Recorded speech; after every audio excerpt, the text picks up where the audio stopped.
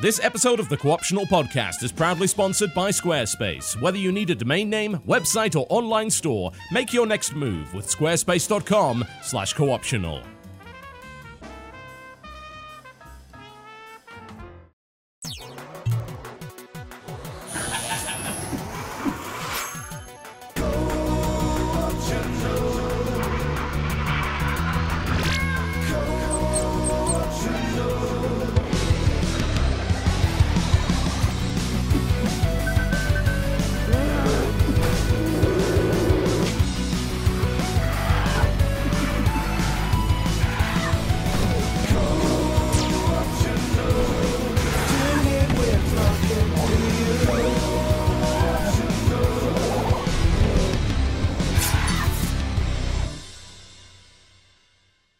Ladies and gentlemen, welcome to the Co-optional Independence Day podcast here on July the 4th, 2017.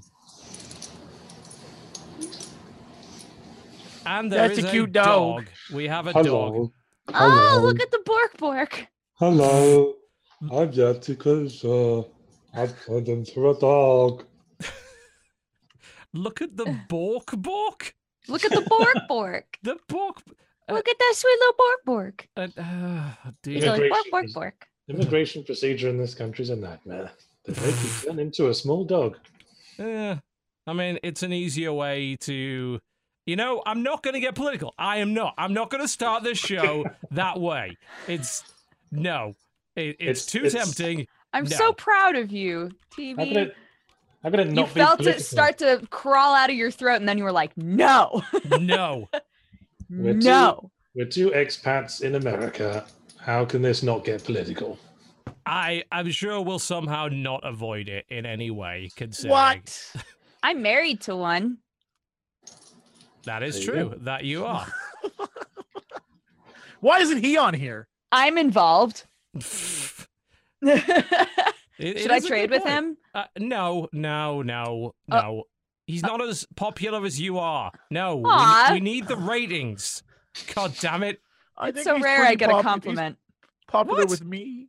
Yeah. I mean, you showed up to the show this time, which is excellent. Very happy about that. Me? Yes. It's nice to be here. It's nice to feel loved. This boy. The face guy of right America, here, this sweet boy. as he likes to call himself. I'm actually kind of disappointed that I was expecting visual patriotic goofs, and what do I get? Nothing. Absolutely I nothing. did this. Trust me. I want you to know. I thought of it. I woke up today like, what do I have around here that I can wear? The patriotic goof we were looking for. Yeah, I was looking for a goof, and I'm goofless. I have no patriotic goofs because you know what? You don't goof around with patriotism. God bless America. Hashtag MAGA. Well, fair enough. There we go. A lady put 3 tiny American flags in my yard. Really? I should have brought 3. those. Yeah. Free flags. They were free. Free flags. Mm. Well, happy Independence from Britain Day. And I think we can all celebrate. Brexit Happy 1776, Will as they call Smith it. saved us day. Yeah, that's In what it's honor really of Will about. Smith. First off, it wasn't even Will Smith. It was the guy who flew into the laser who saved us. First off, Will Smith didn't do shit. Fair enough. It was more Jeff Goldblum and more the It's guy always who flew the into the victors laser. who get to write history, isn't it? Fucking Yeah, Will Oh, Smith. boys. Randy Yeah, Quaid. Randy Back. Quaid. Thank you. It was Randy Yeah, Quaid's man. sacrifice Indeed. who bought us the time Bought so that us our Jeff freedom. Goldblum could upload the virus. But would Thank any of you those very people? much. But would any of those people have done that without Bill Pullman's stirring speech? No, exactly. No. Absolutely not. How Straight up. dare This you was give Will an Smith all the credit? ensemble. This is an How ensemble. dare you? You're right. How- I'm sorry. Will Smith did the least of any of those people. If anything, he was the most charming, true, but that doesn't mean that he did the most work. He just flew. He's like everyone the else, Steve Jobs of Independence Day. Doesn't it matter that the world was saved? Do we have to pick apart who did what? It's going to be the Treaty of Versailles all over again. We just got to criticize it. He wasn't even in the second movie because, like, I survived the alien invasion, then tragically died in a test pilot accident. Tragically demanded more money. Indeed. Only to be remembered by a badly photoshopped portrait hanging on the wall in the background of a scene. Yes. Like, well, great job. Can I just say, having seen that movie, the second one, I'm so disappointed a second one was made. I was like, none of this is worth our time. I did Why not does watch this it. exist? It It is. Look, Independence Day holds a special place in my heart because the first movie was the first movie I ever went to see at the cinema. Aw. I didn't go to the cinema. I hadn't been to the cinema at any point until I think I was 11 or 12. And that was the first movie we went to see.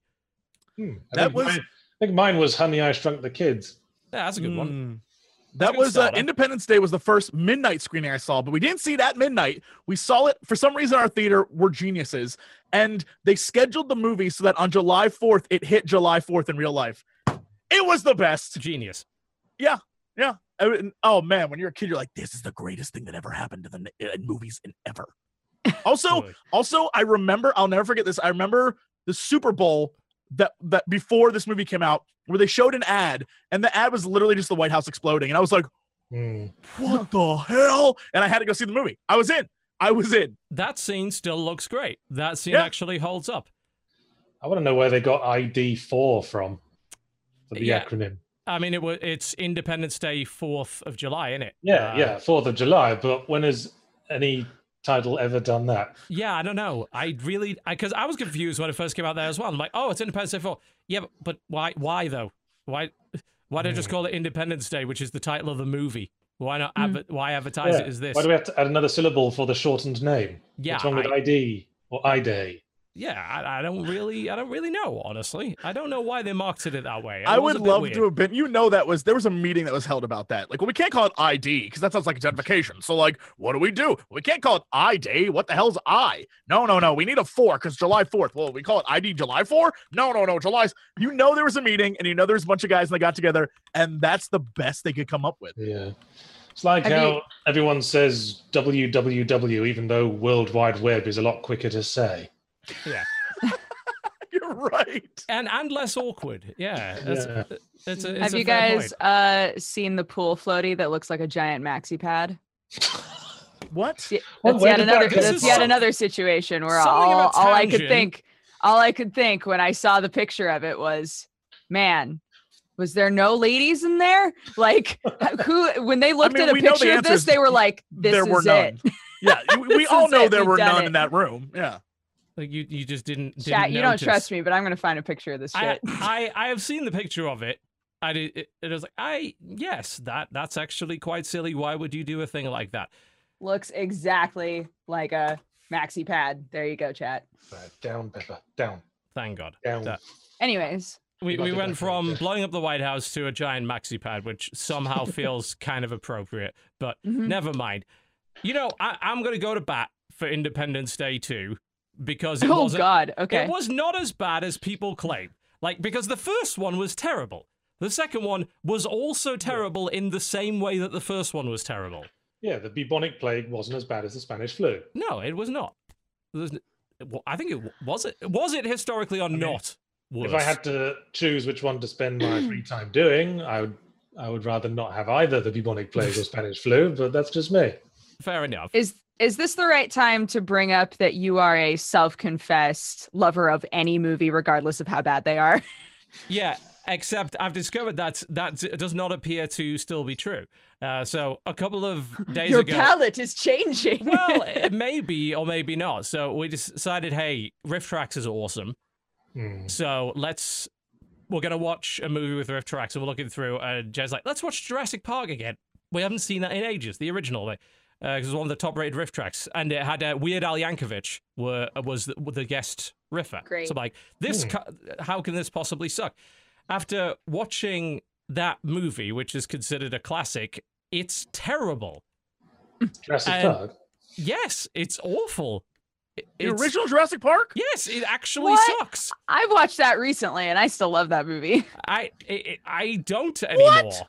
I do not, as it turns out.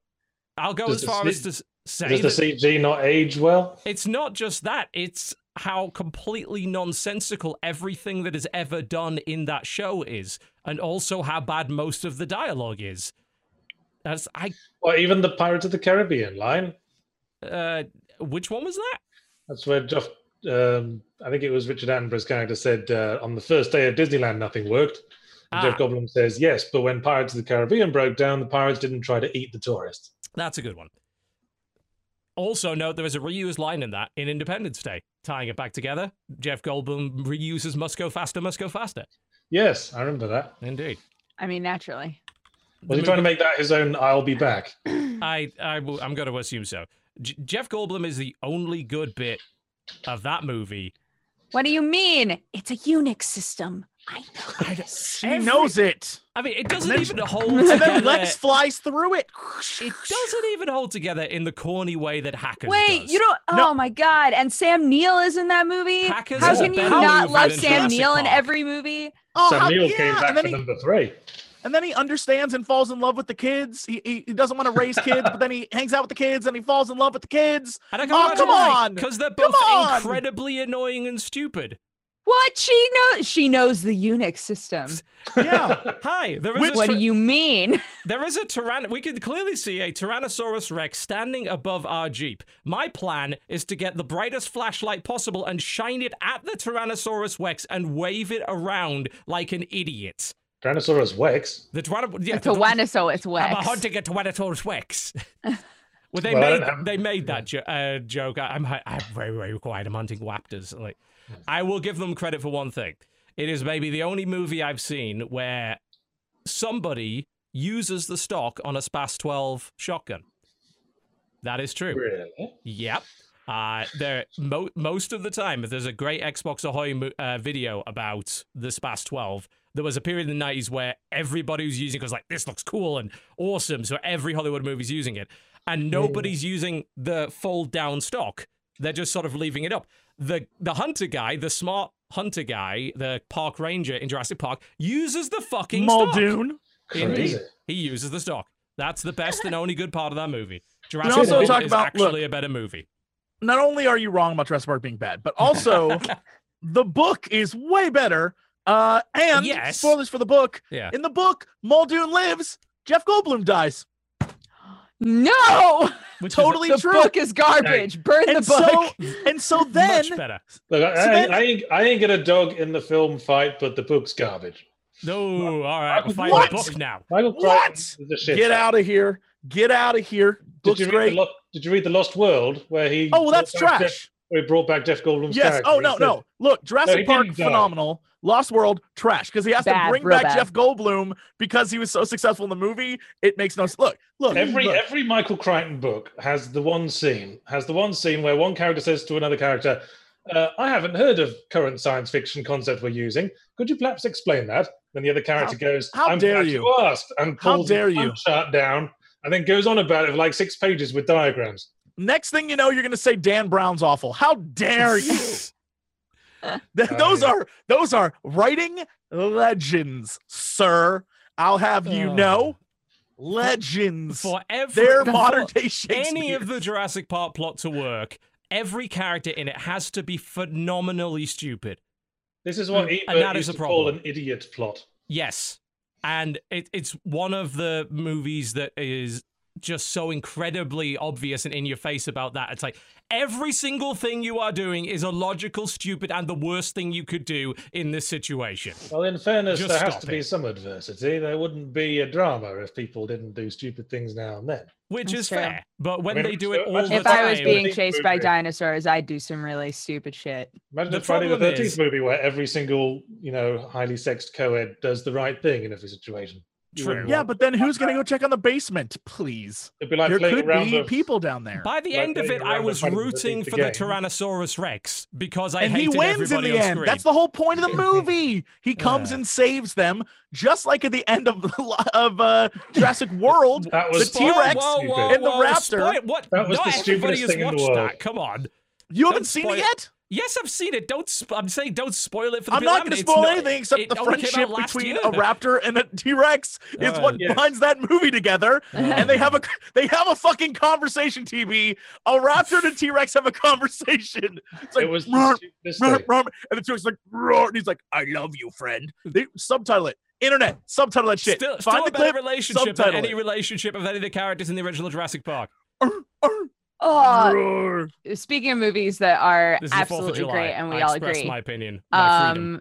Went to see Baby Driver. Baby Driver is a fantastic movie. Good things about that. That movie. It's the new Edgar Wright film, isn't it? Yeah, I honestly didn't have super high hopes for it, and I don't know why. And then I went to see it, and it's fantastic. That's because the trailer for that movie is a garbage trailer. It's not a good trailer. Yeah. No, it doesn't make it look like it's a movie you want to see, but everyone's like, this movie's great. Yeah. It's really, really awesome use of music. Like the sound design in that movie is fantastic, which you would expect from Edgar Wright, but like really, really good. Cool. Yeah, that's on the list of things that I want to see. It's acclaimed as hell. I still haven't got around seeing the new movie on Netflix whose name I can't pronounce, by the South Korean director, with the giant pig hippo thing. What? First I've heard of this. Ogsha or something like that. I don't know what that is. How do you know? All right. How do Look, every time I log into Netflix, it's like, have you watched Glow yet? You should. Have you watched it? I watched 3 episodes of it, and it's great. So good. Watching Glow. It's amazing. Yeah. I think they pronounce it Ogsha or Oksha, and there's some giant sort of hippo pig thing in it. Well, I'm on board. Yes. Oh my God. If the mainstream movie is just going to remake films from the 90s and make superhero films, then fine. Let's watch a giant pig film from Korea. Speaking of movies and video games, wasn't this a video game podcast at some point? I mean, it was at one point, yes. We're working our way there. Video games got bad, so we stopped bothering with them. If you have access to any sort of HBO on-demand service, they on there now have the Slender Man documentary about those 2 girls who stabbed their friends out in the wood. Holy shit, is it crazy? Like, I mean, yes, you with that really, it's not about like Slender Man, like explaining what they have to do that, but that's like not the point. The point of the thing is that these 2 girls bought into the mythos of an entirely fake, made up thing, because I won't even just like go watch it, and by the time you're done, you'll be like, what the fuck? I wonder if it's a case of just ironically buying into the mythos and then it sort of gradually turning around to not ironically. Like when they interview them, when they pull them into the police interrogation, they interview them. The things they say in interrogation are just like, God damn, the internet affects little kids. Yes, crazy. Like they believe everything they read, and it's nuts. You're just like, I can't believe this happened. Like it is too much. You have to watch it. It's great. It's mind blowing. I mean, you just need to look at VidCon this year as to what the internet does to preteen and like tween people. It's like you've turned these people into rabid cultists who you are exploiting for money and manipulating emotionally. You are awful. Like VidCon is a temple to the malignancy of the worst parts of fandom. Honestly, the thing that I took away from VidCon news this year was we have a lot of people who desperately want to be famous to the point of just being absolute fucklords, like worst people. That's always been the case. There was a TV show in the UK called The Word, where they had a segment called I'll Do Anything to Appear on Television. Yeah, I remember that. And there was... But like, sorry. Well, I just wanted to give an example of, they had this lady come on who said to the camera, I'm desperate to appear on television. And then she inserted her fingers into between the belly rolls of an enormously fat man and jiggled them about and then pulled them back out. And then they were all damp with something or other and then put them in her mouth. And did that to camera really, really languorously. Going back to VidCon really quick. Yeah. I was going to say, Dodger does have a point to make on this one.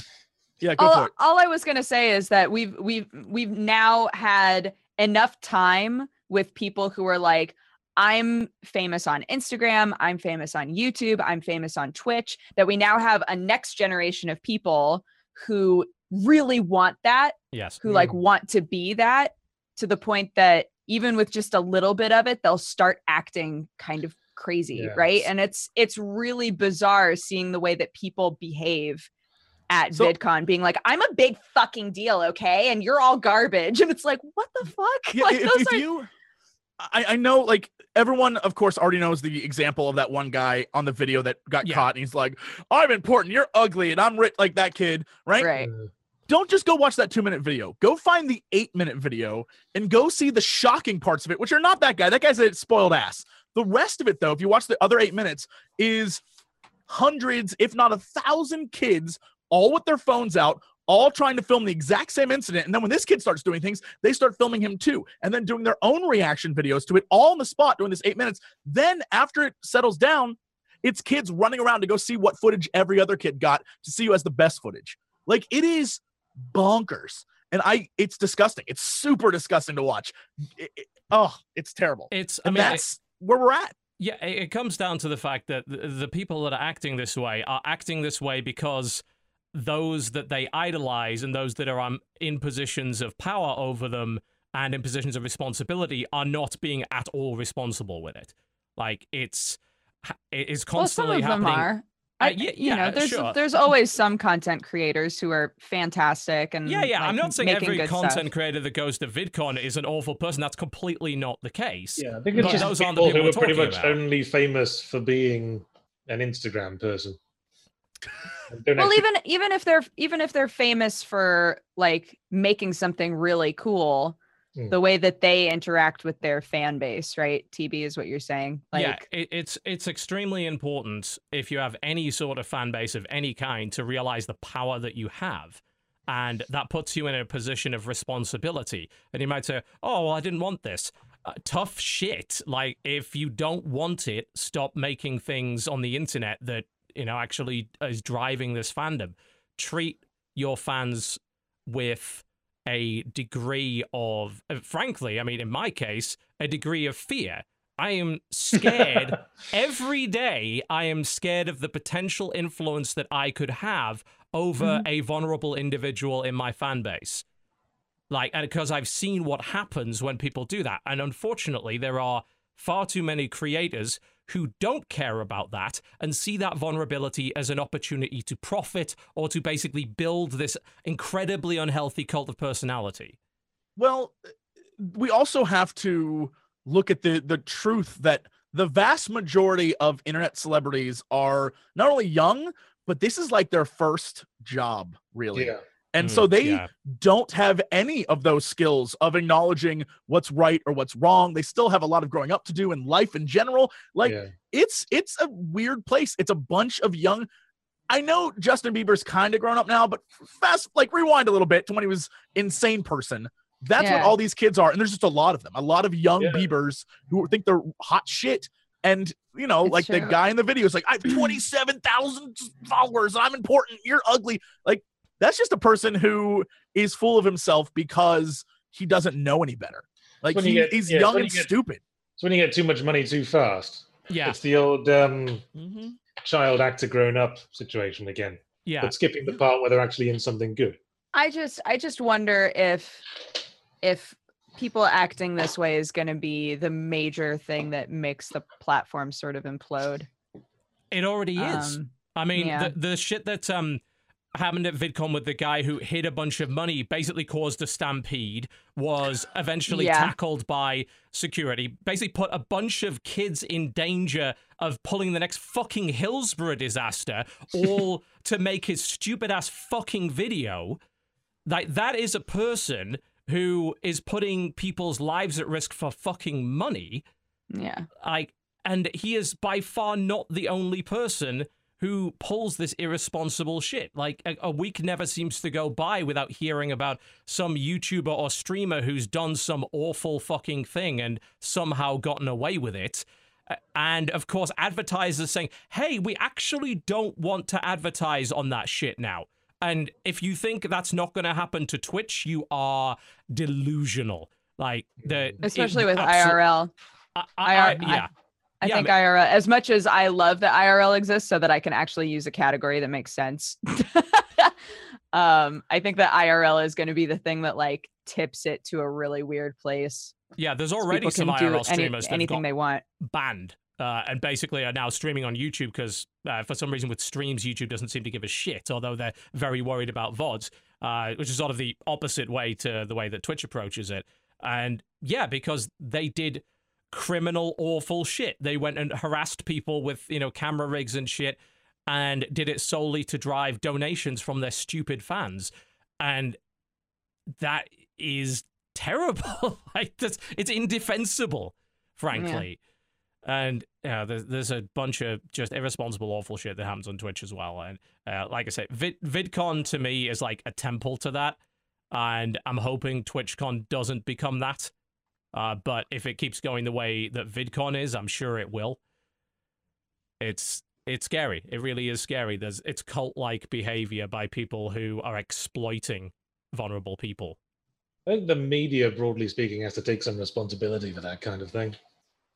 I mean, in the broadest sense, like giving the most attention to the most outrageous things. Yes. So you've got something to talk about on your 24-hour news channel. Yeah, I mean, some might argue the current political situation is partly because of that, but let's not ruffle feathers. If you like this is probably going to be a terrible thing to say, but if you step back from all of this and not look at it morally, it's actually fucking fascinating. Like the way like the social structure of like decades. Yeah, like the way that YouTube has like trickled and like changed. It's interesting. It's fascinating. I'm not a bad person, I swear, but it's like it's like fascinating to be like, whoa, there are a bunch of people getting corrupted by this weird thing. Like nobody would have seen that coming. It's interesting. That's all. Yeah. Yeah, I'm totally mildly terrifying. Recommend go and watch everything that Bo Burnham has done, especially when he talks about fandom and parasocial relationships. Dude, Bo Burnham stuff is so on point always. And depressing. It's like you laugh and then you're really sad. Like, oh God, yeah, this is actually true. Well, now that we're very sad, should we talk about video games? Oh yeah, we could do that. Yahtzee's been here for 30 minutes and wondering why, and I don't blame him. Welcome back to the show, incidentally. Pleasure to have you back. Now, in the United States on a permanent basis. Oh, yes. Escape to the colonies, as it were. Assuming the clamp down on migrants doesn't extend to white people. Which, as far as we are currently aware, it does not. Only. I feel like you'll be okay. Only female Afghan robotics teams. Yeah. Only that. Everybody else is good. I've got to stop now. All right, let's talk about what we've been playing this week. Who wants to toss a game in the ring? I can talk about the Darkest Dungeon Crimson Court Crimson stuff. Court DLC? Yeah, by all means. Dude, I am so into it. Yeah. People keep asking if they've never played the game before, if they should start playing with the DLC active, and I don't think that they should. Why is that?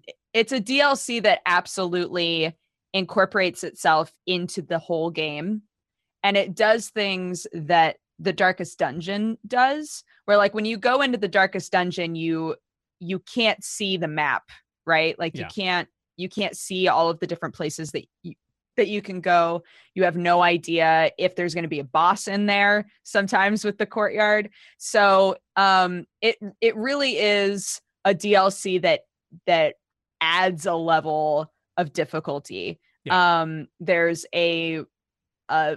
permanent. There's like a permanent aspect that can get attached to your characters.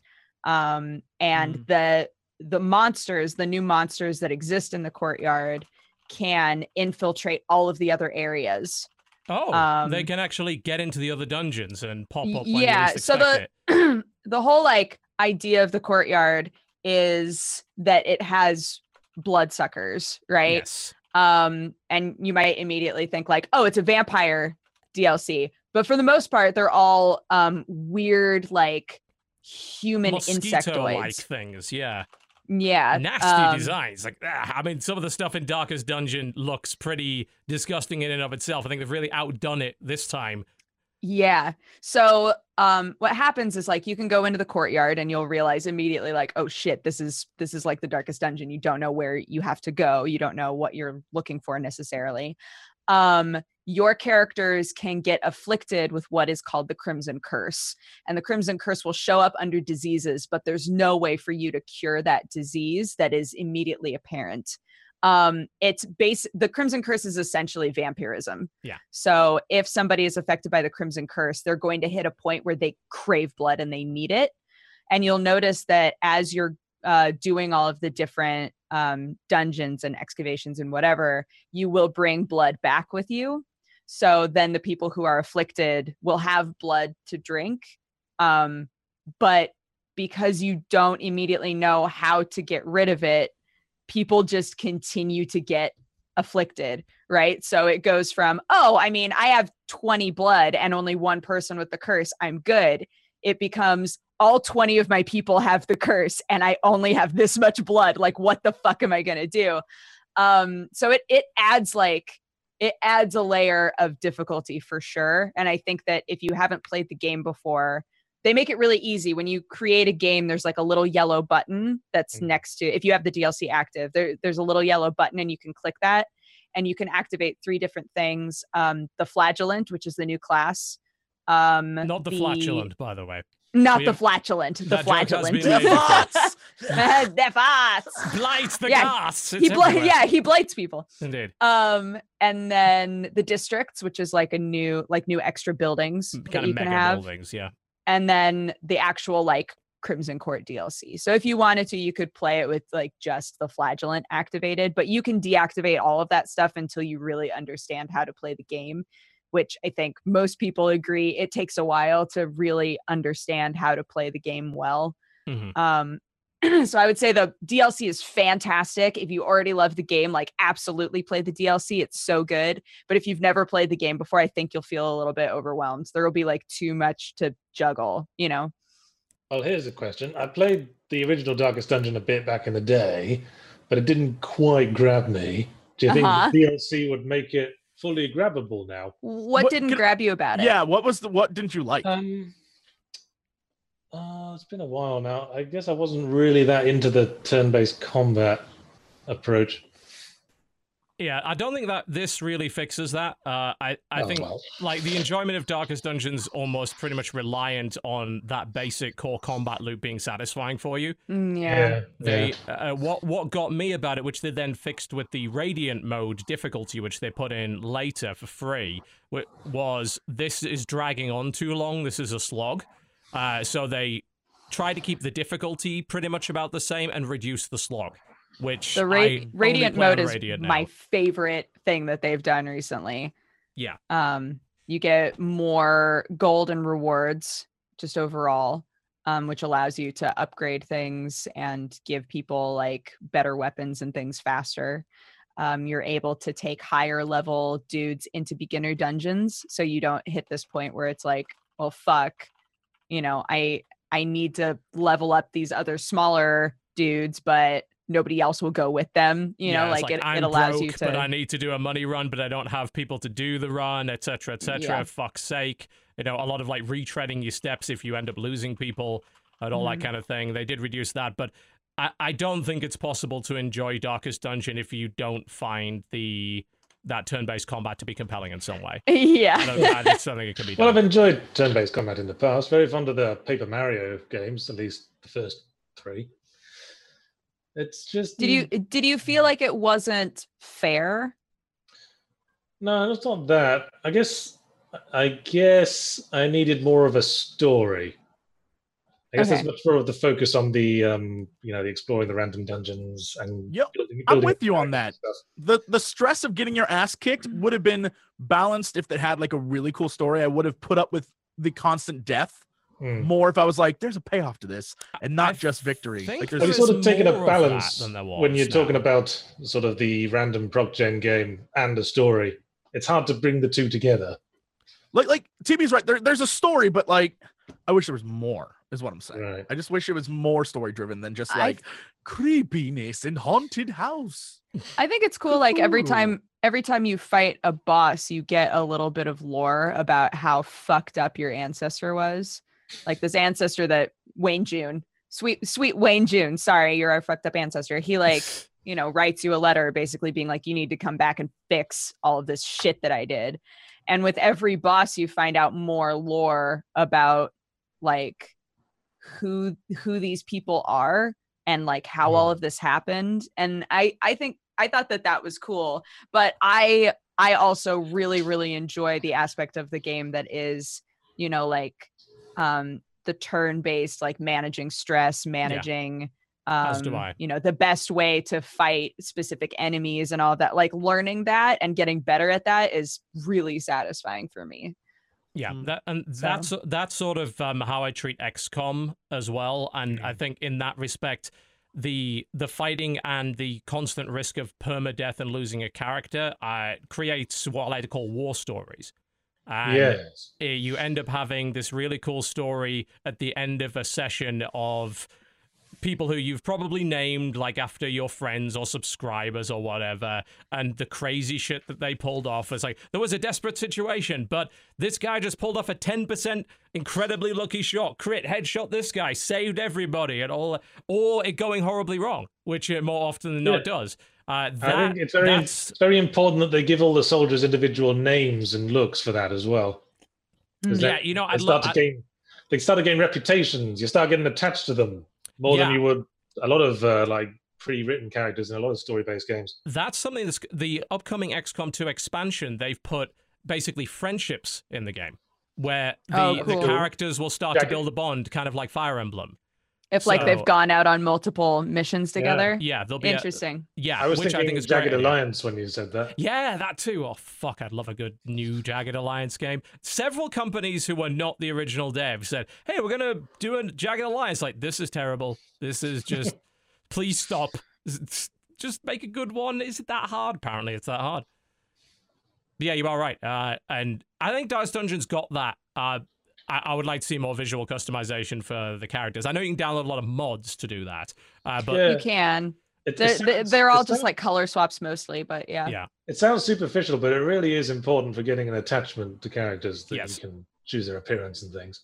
Yeah, I think so. And that's kind of what I love about video games. Like a predefined story that someone else wrote is not as interesting to me as a story that I wrote using the tools that you made for me.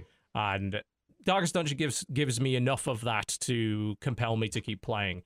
And the RNG and the bad things happening to you, to me, is enjoyable rather than being annoying. Whereas for a lot of people, it is annoying. It's like, oh, this is RNG bullshit. I do think the RNG is in your favor in that game. If you play it properly, yeah. Yeah, I think a lot of people are not doing that. That's the thing is there.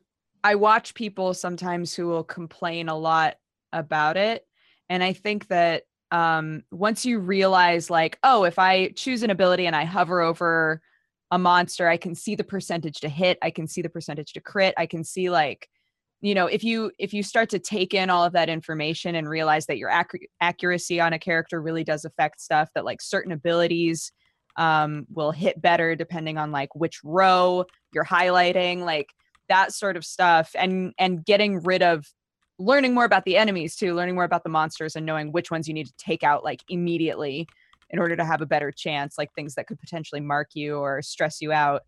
I heard a story that the XCOM developers have to slightly lie about the percentage chances of the things you can do in that game. Really? Because if like you have like a genuine 75% chance to hit, like they found a lot of users complained that they didn't actually have that chance, that they kept failing. I mean, that's one in four is like quite high. That's a bias though. Like it's a mental bias. It was the same thing with XCOM, where people ask, "Oh, are these percentages bullshit?" Because that was a 95% chance to hit, and I missed. Yeah, but it was also a 5% chance that you were going to miss, and your brain remembers the misses more than it does every time that did work properly.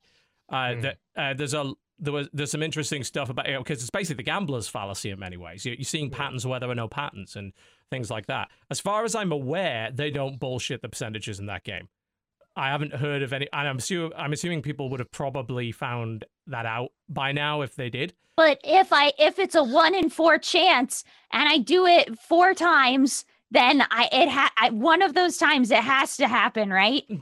That's how probability works, right? Like if it's a 25% chance that I'll do it, then it's for sure, right? Yeah. Well, it was just a rumor. I won't stake my reputation on it being true, but it wouldn't surprise me either.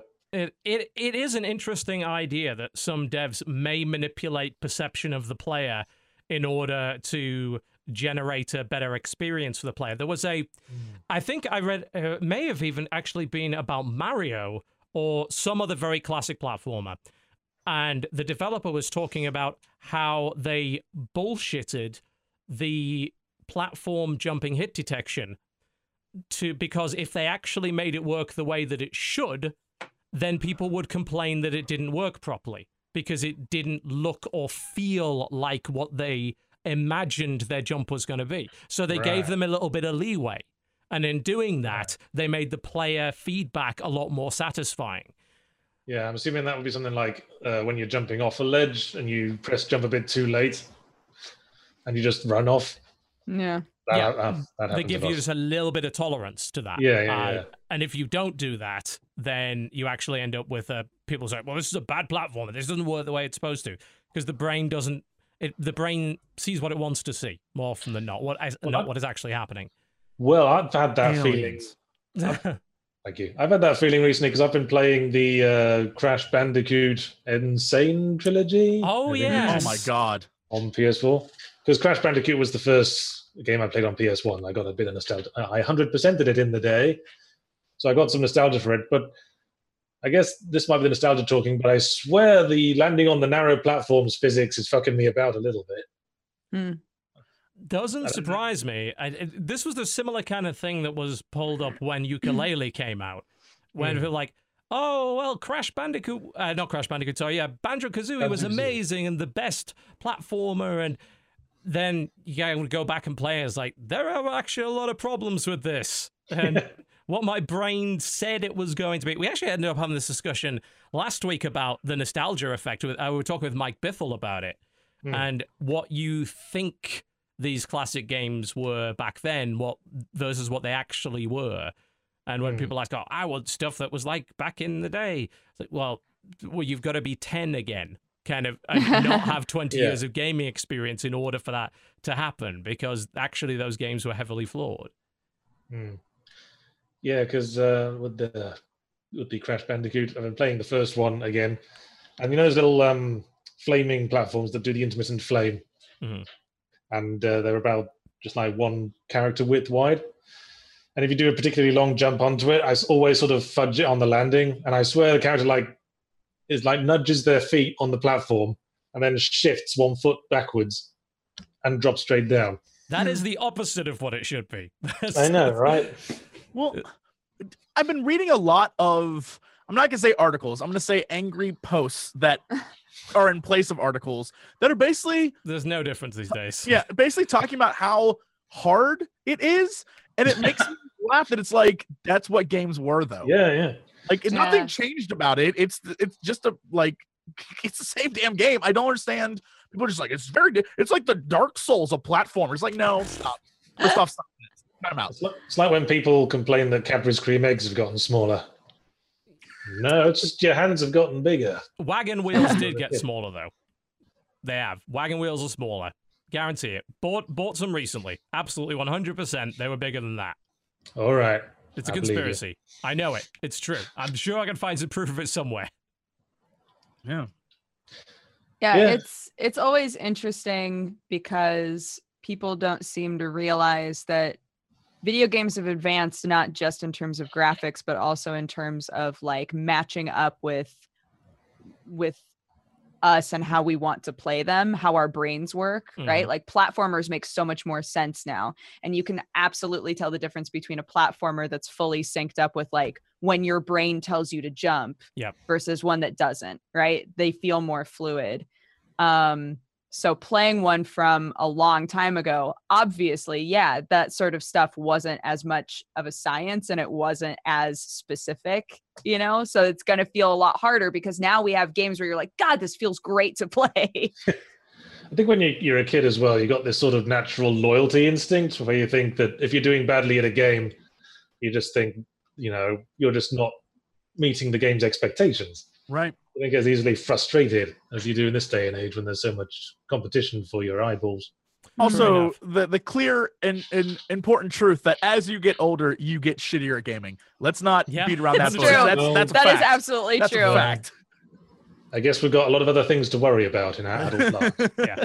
It also comes down to the fact that, as a kid, you got a game.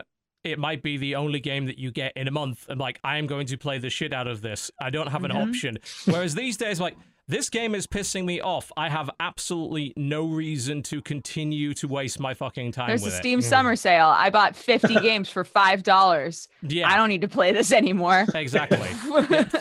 Toss it away. Like, that stuff's sort of become more disposable as you get older. And like you said, there is a lot more competition for your eyeballs and for your play. So, no, if something isn't doing something well, there's probably something else that does that better, so go play that. At the time, that was not true, of course. Probably also doesn't help that Crash runs at 30 frames, if I recall correctly, even the remaster.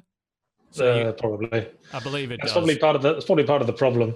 Yeah. Slightly less responsiveness on the controls. Yeah, input delay and all that sort of thing, which is unhelpful. From what I've been playing, it's pretty much just a one-to-one remake of the first Crash Bandicoot from what I've played so far, except with HD graphics, obviously. There's one change that jumped out at me. Was that in the intro sequence, after the main character, Crash Bandicoot, escapes from a lab, and the main villain says, "Prepare the female Bandicoot." And in the original, you just see guards encroaching upon Crash's girlfriend, Bandicoot. But in the remake, they show her punching out one of the guards and then getting overpowered by the others. Huh. I don't know if this That's sort of like attempt to move change. with the times when you're doing your rescue the princess plot. Right. Yeah. They're trying to sort of excuse a bit that they have made the female Bandicoot really weirdly human in its sexual characteristics. It reminds me of what Crystal in Star Fox is like. This is bordering on furry erotica at this point. Or whatever her name was in Conker's girlfriend, whatever the hell her name was. Well, that's like everyone else is a cute excusable. little animal, and she's an oversexed like squirrel girl, and you're like, wait a minute. Well, that was deliberately going for the. Yeah, I was going to say Conker's Bad Fur Day was not a kid's game. Like, Right, but it's the exact same idea. Although there was a sex plant, so I mean that's a thing too. That was way hotter. That plant was much hotter. Let's be real. I'd bang that plant. Is what I'm saying. Well, naturally. Yeah. Not a Pollinate. game I really have a desire to play. I mean, I never liked platformers at the best of times. I definitely don't want to go back and play something like that. 3D platformers, just like I'm trying to remember one that I liked, and coming up short. I can't think of one. There are very few good 3D platformers because platforming in 3D never really made the translation terribly well. No, it did not. So just Not that adding it stopped the fucking PS1 from trying. Ugh. Well, Crash Bandicoot was a mostly 2D platformer, or in that you only really move along a 2D plane. It's just all in 3D graphics. There's a bit of going in and out here and there, but for the most part, the levels are designed around moving on one plane. Sort of like New Super Mario Brothers U, I think it was, or Super Mario 3D World on the Wii U. Yeah. Yes, that one. Sort of like an old prototype of the 2.5D that we now kind of get. Yeah, exactly. Because Mario 64, of course, was full 3D, and that hasn't aged well at all. No, it hasn't. I remember liking Mario Sunshine more, but again, that might be a nostalgia thing. I don't think it is. I mean, weirdly enough, over the last year or so, I've been hearing a lot about Mario Sunshine for whatever reason. I remember it coming out around the time and people just dismissing it. And these days, people are like, that game was incredible. Like, can we play it on the Switch? Can we have a new one of those? Like, whoa, where did that come from? Was it just an underappreciation at the time for that? I think that might be the case. Interesting. I don't know. Maybe people just saw the GameCube as a bit of a whipping boy at the time. It is possible. Maybe people were angry because it came out with Luigi's Mansion, and then the Mario came out a while later. Yeah, that might be it. Hey, what else has everybody else been playing this week? Who wants to toss another one in the ring? Yo, I got one I'll talk about really quick because we talked about it before, and another one that actually we probably talked about this too. Anyway, I have two. First one, Final Fantasy 14. Oh my God, actually I have a lot to talk about. Final Fantasy 14, I'm going to get real simple with this. All right. God bless everyone who loves this game and thinks it's amazing. I'm going to say it again. Are we going to get a fight here between you and Dodger? Because I know Dodger's been playing no, fight. it's fine. No fights. Okay, all right. The story because that's less fun. Can we have a fight, please? The story is great. I am still stuck trying to get to Heavensward stuff because the content of I can't tell you how many times I've gone to a zone and had to run back and forth between 2 points over and over and over again to complete a quest. There's nothing to do. Just go talk to a person and then run back. It is terrible game design. Literally embarrassingly bad. The leveling up is school. Wow, bullshit. Unfathomably annoying. With that said, everyone's telling me, and I'm going to stick with it, I don't have a final word on this. Everyone's saying Heaven's Sword and the new expansion are like infinitely better and so much cooler. So I'm going to stick with it. And I'm going to let you know if it ain't better. I'm going to go. Look, I know where the Square Enix offices here are in LA. I'm going to burn those motherfuckers down. I want everyone to be aware. I will come to there and just be like, yeah. All right. With that all said, just buy the token that lets you skip all that shit and start. I don't want to skip it though because there's a story and it's like a really good story. So I want to see it all. Mm-hmm. It's like you just watched on YouTube. Mario 3. Yeah, I want to experience the story. They got like evil mask face and the judges from Final Fantasy 12 are in there. Look, it's crazy. I don't know anything about it, but I'm going to assume the story is teenagers fight God. Evil Empire first. There might be God at some point, but Evil Empire right now is the case. Yes. I will say though, I finally played both the DLC for Final Fantasy 15. What a crazy ride those are. They're two totally different playstyles. So Final Fantasy 15 is an RPG, right? Okay.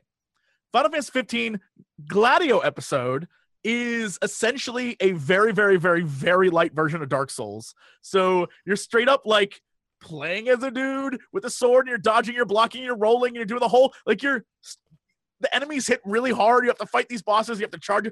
It's great. It's super fun.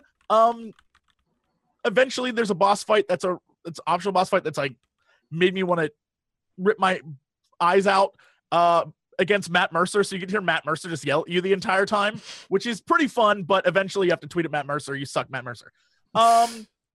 It's fun. But it's like an hour long. So I don't know if it's worth the $4.99. Maybe if like you can justify it, but $5 for an hour is not the best deal for a DLC. Not really. Yeah, I don't know. DLC is generally not great price performance content wise, but that is, I don't know if I'd pay $5 for an hour, unless it was a very good hour.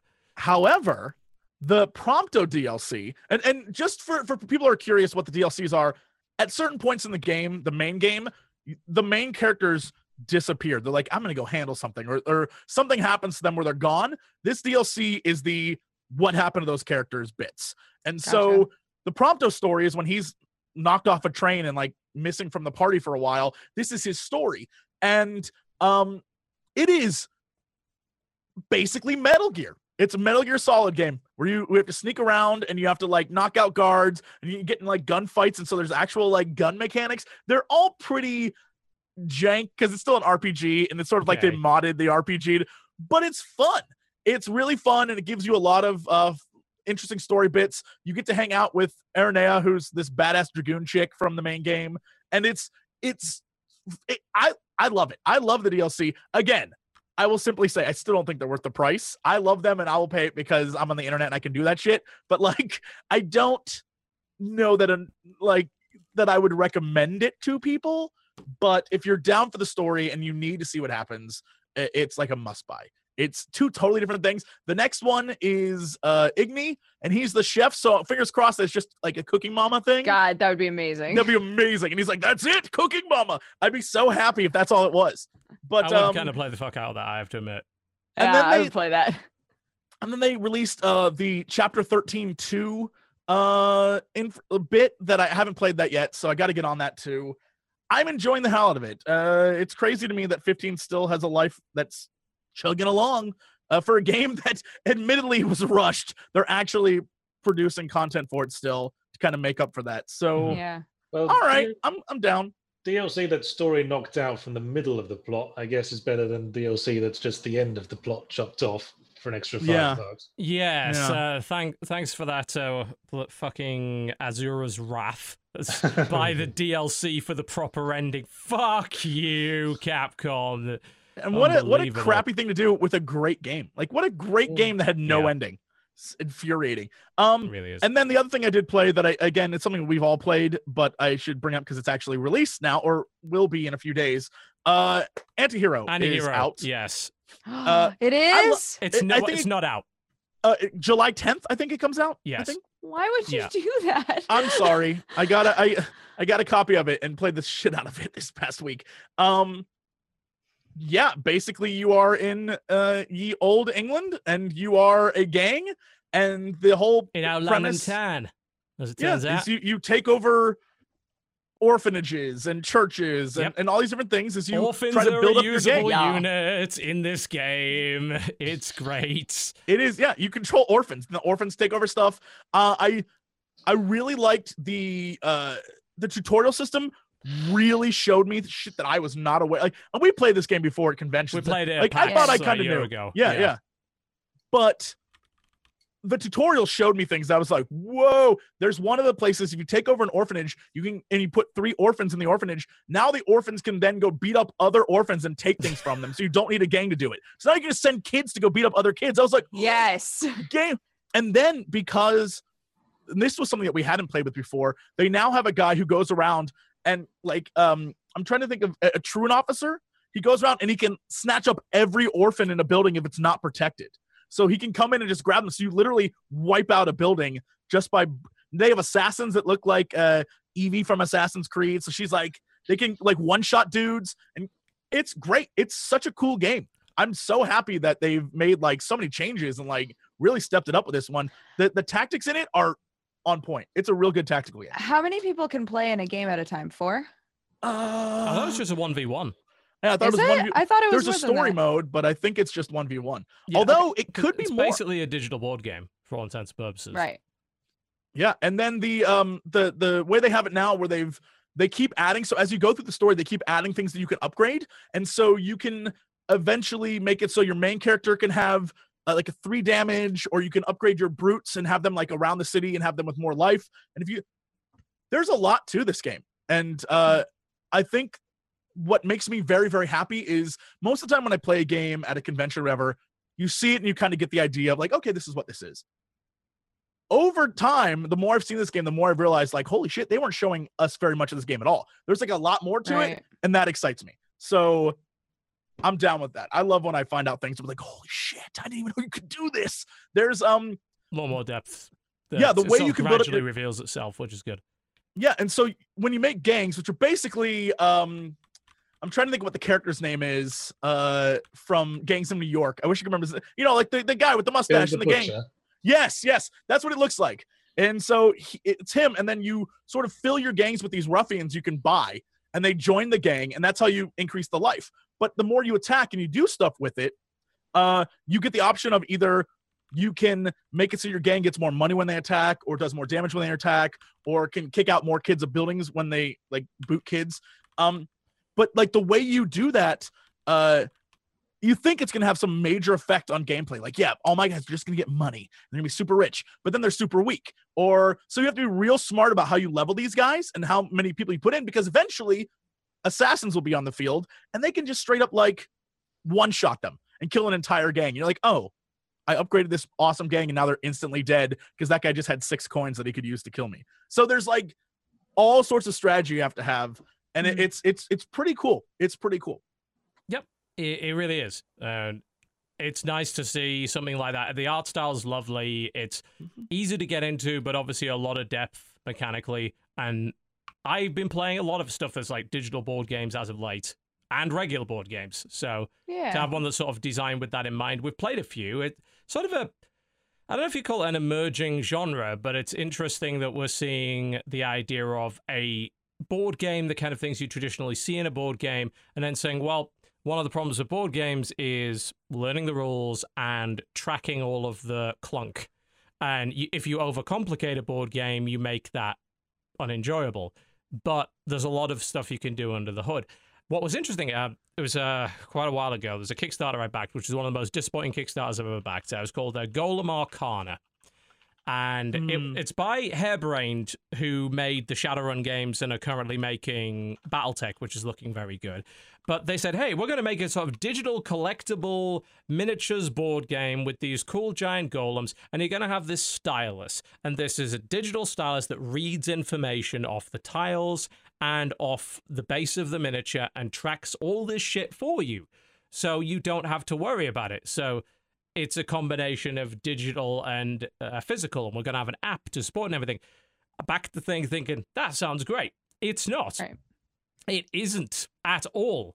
Because as it turns out, when you oversimplify all that shit and when you have an app handle it all and have the computer handle it all, what you are then left with is an extremely shallow, simple, expensive, and pointless experience. It's like, this is any basic tactics game on Steam for $10, but this is $200 of fucking miniatures with a fancy fucking stylus. If the miniatures were good, maybe I would have liked it, but they're not. They're shit. I think the first time they came in, I showed you one of the miniatures I kickstarted, the paint job was just fucking awful.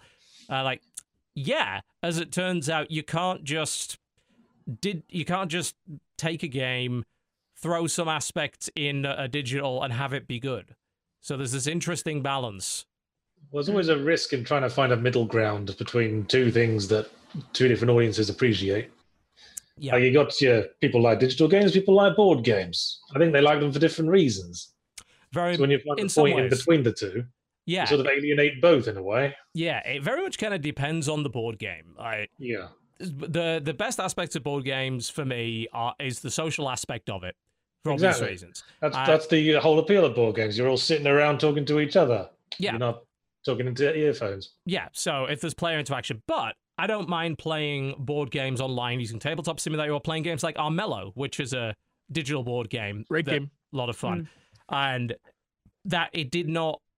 With Armello, I think, if that was a board game, and it could be, nothing stopping it being a board game, it would have probably been less enjoyable because there is a certain amount of clunk that they can have the game handle under the hood, which isn't enjoyable to handle in real life. And you've got to like parts of these mechanics are really cool and are good to act out manually, and there are parts that are not. So finding that balance, as you said, is key. An example of one that works well because it has a digital element is XCOM, the board game, because they decided we want to make this real time. So what we need is an app that dictates that and gives you your instructions and stuff. And the whole tense aspect of the game comes from there.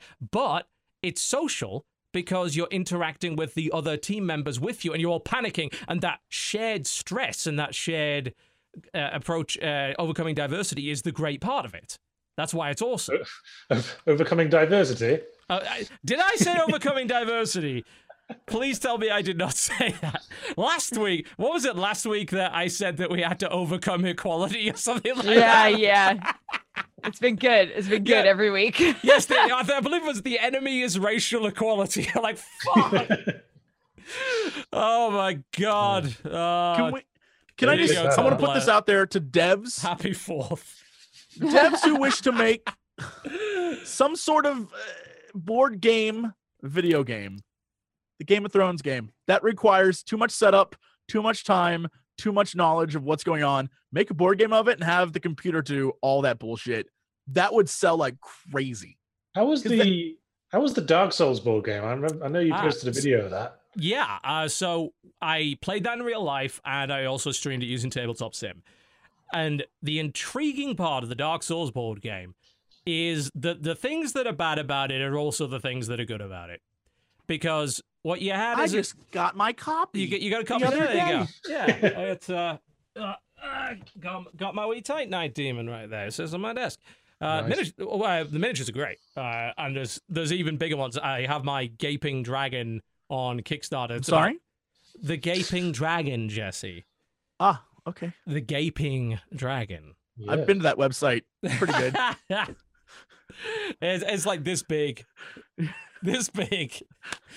Stop. Visually amazing boss. Visually striking. Boss in the game. Yeah. Very awful to play, visually fun. Visually the best. Visually my favorite. Probably my least favorite to actually kill. Yeah. The developers of the board game were very much on the bandwagon of how do we translate the feeling of the board game to obnoxious levels onto a tabletop. And they have succeeded in doing that to its either success or detriment. The grinding, for instance. You have to grind in that game. There is no question. You go through as you go through the tiles, they have like encounters. When you beat the first mini boss, the encounters are reset with harder encounters, and then the final boss is put in play. So it's a dungeon crawler. So you uncover the card, and it's like you place these monsters here, this monster here. This is the setup. There might be traps, there might not be traps. Go, and you start off with basic characters. As far as I can tell, mathematically, it seems nigh on impossible to beat the mini boss without running that, killing the bosses for souls, and then going back to the bonfire to spend those souls to level up your character and get better gear. Because if you do not do that, because this is a game that involves dice rolling, you can't translate the physical dexterity aspect to a board game easily, you will fucking die. And sounds pretty authentic so far. Yeah, it does. And some people who played it, who play board games, are like, this is fucking terrible design. And then the people who play Dark Souls is, this is great design. This is actual Dark Souls. Yeah.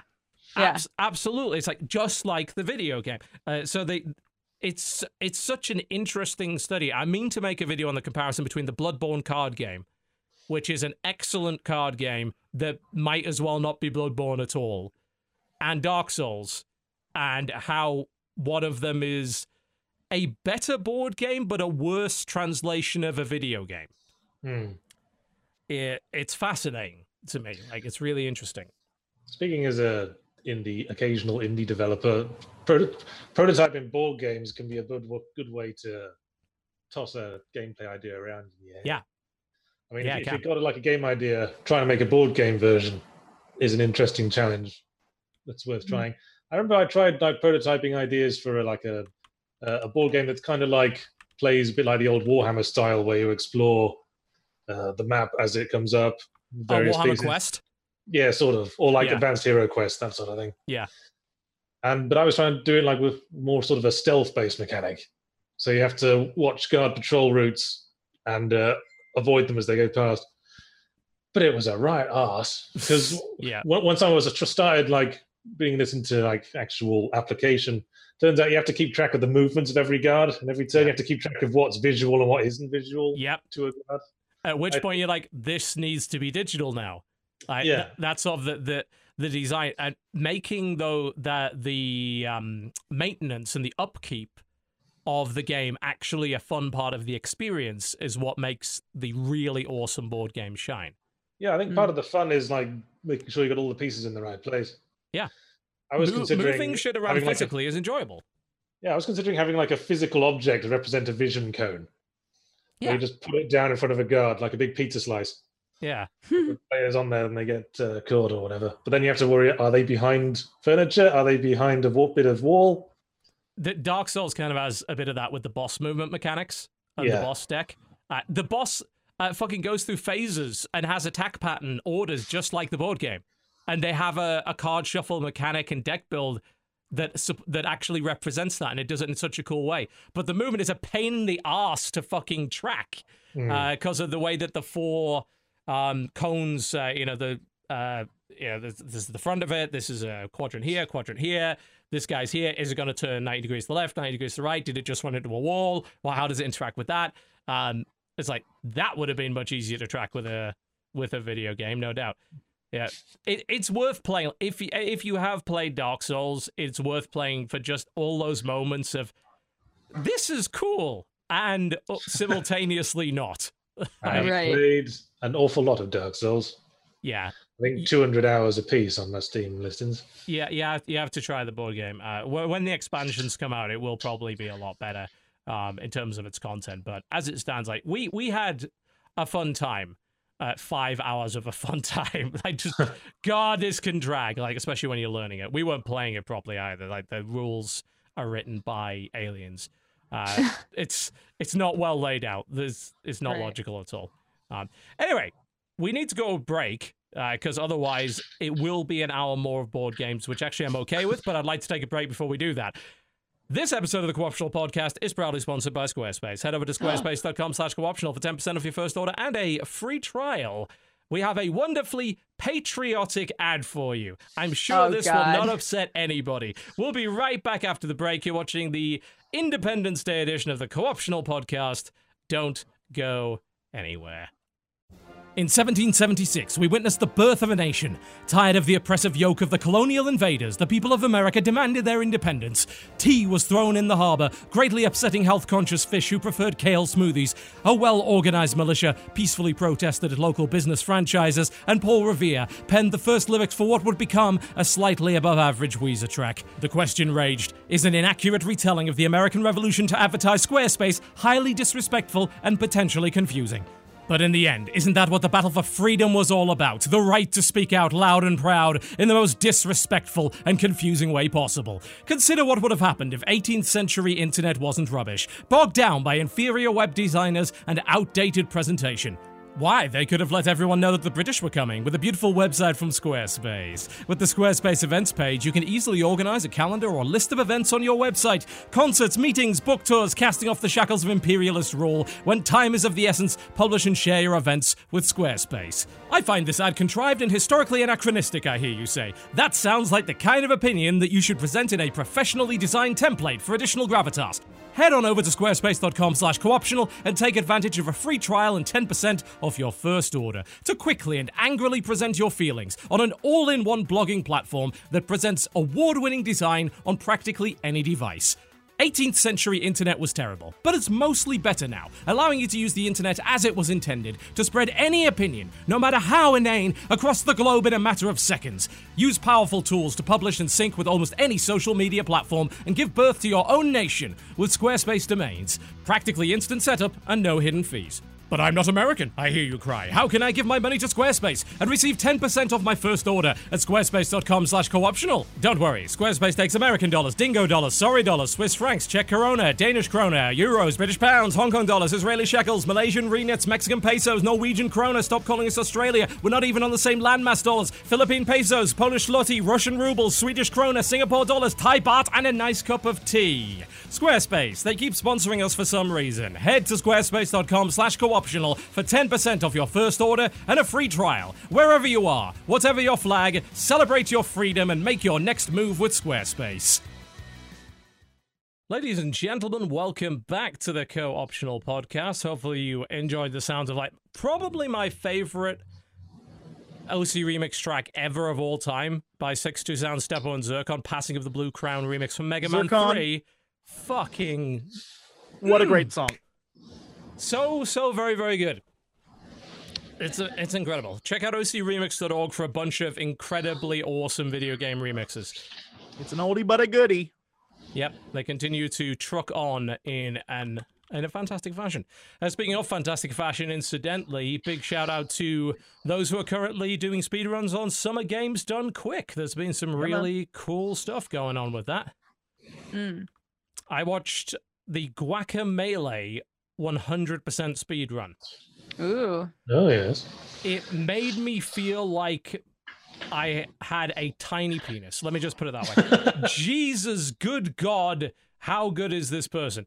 For those who have not played Guacamelee, play Guacamelee. Excellent. Combine Metroidvania with luchador wrestling, and you get Guacamelee. It's fucking great. It's one of my favorite sorts of Metroidvanias as well, where the focus is more on easy to learn, hard to master, skillful maneuvering around the area. Yeah. What I really liked about it is that Metroidvania's got the idea of get this ability, this lets you bypass this area. All of those abilities were like shit like wrestling moves. The fact that you could do an uppercut became a way to traverse the environment. It became a platforming mechanic. It's like, that's really good design. Yeah, I was playing Hollow Knight recently.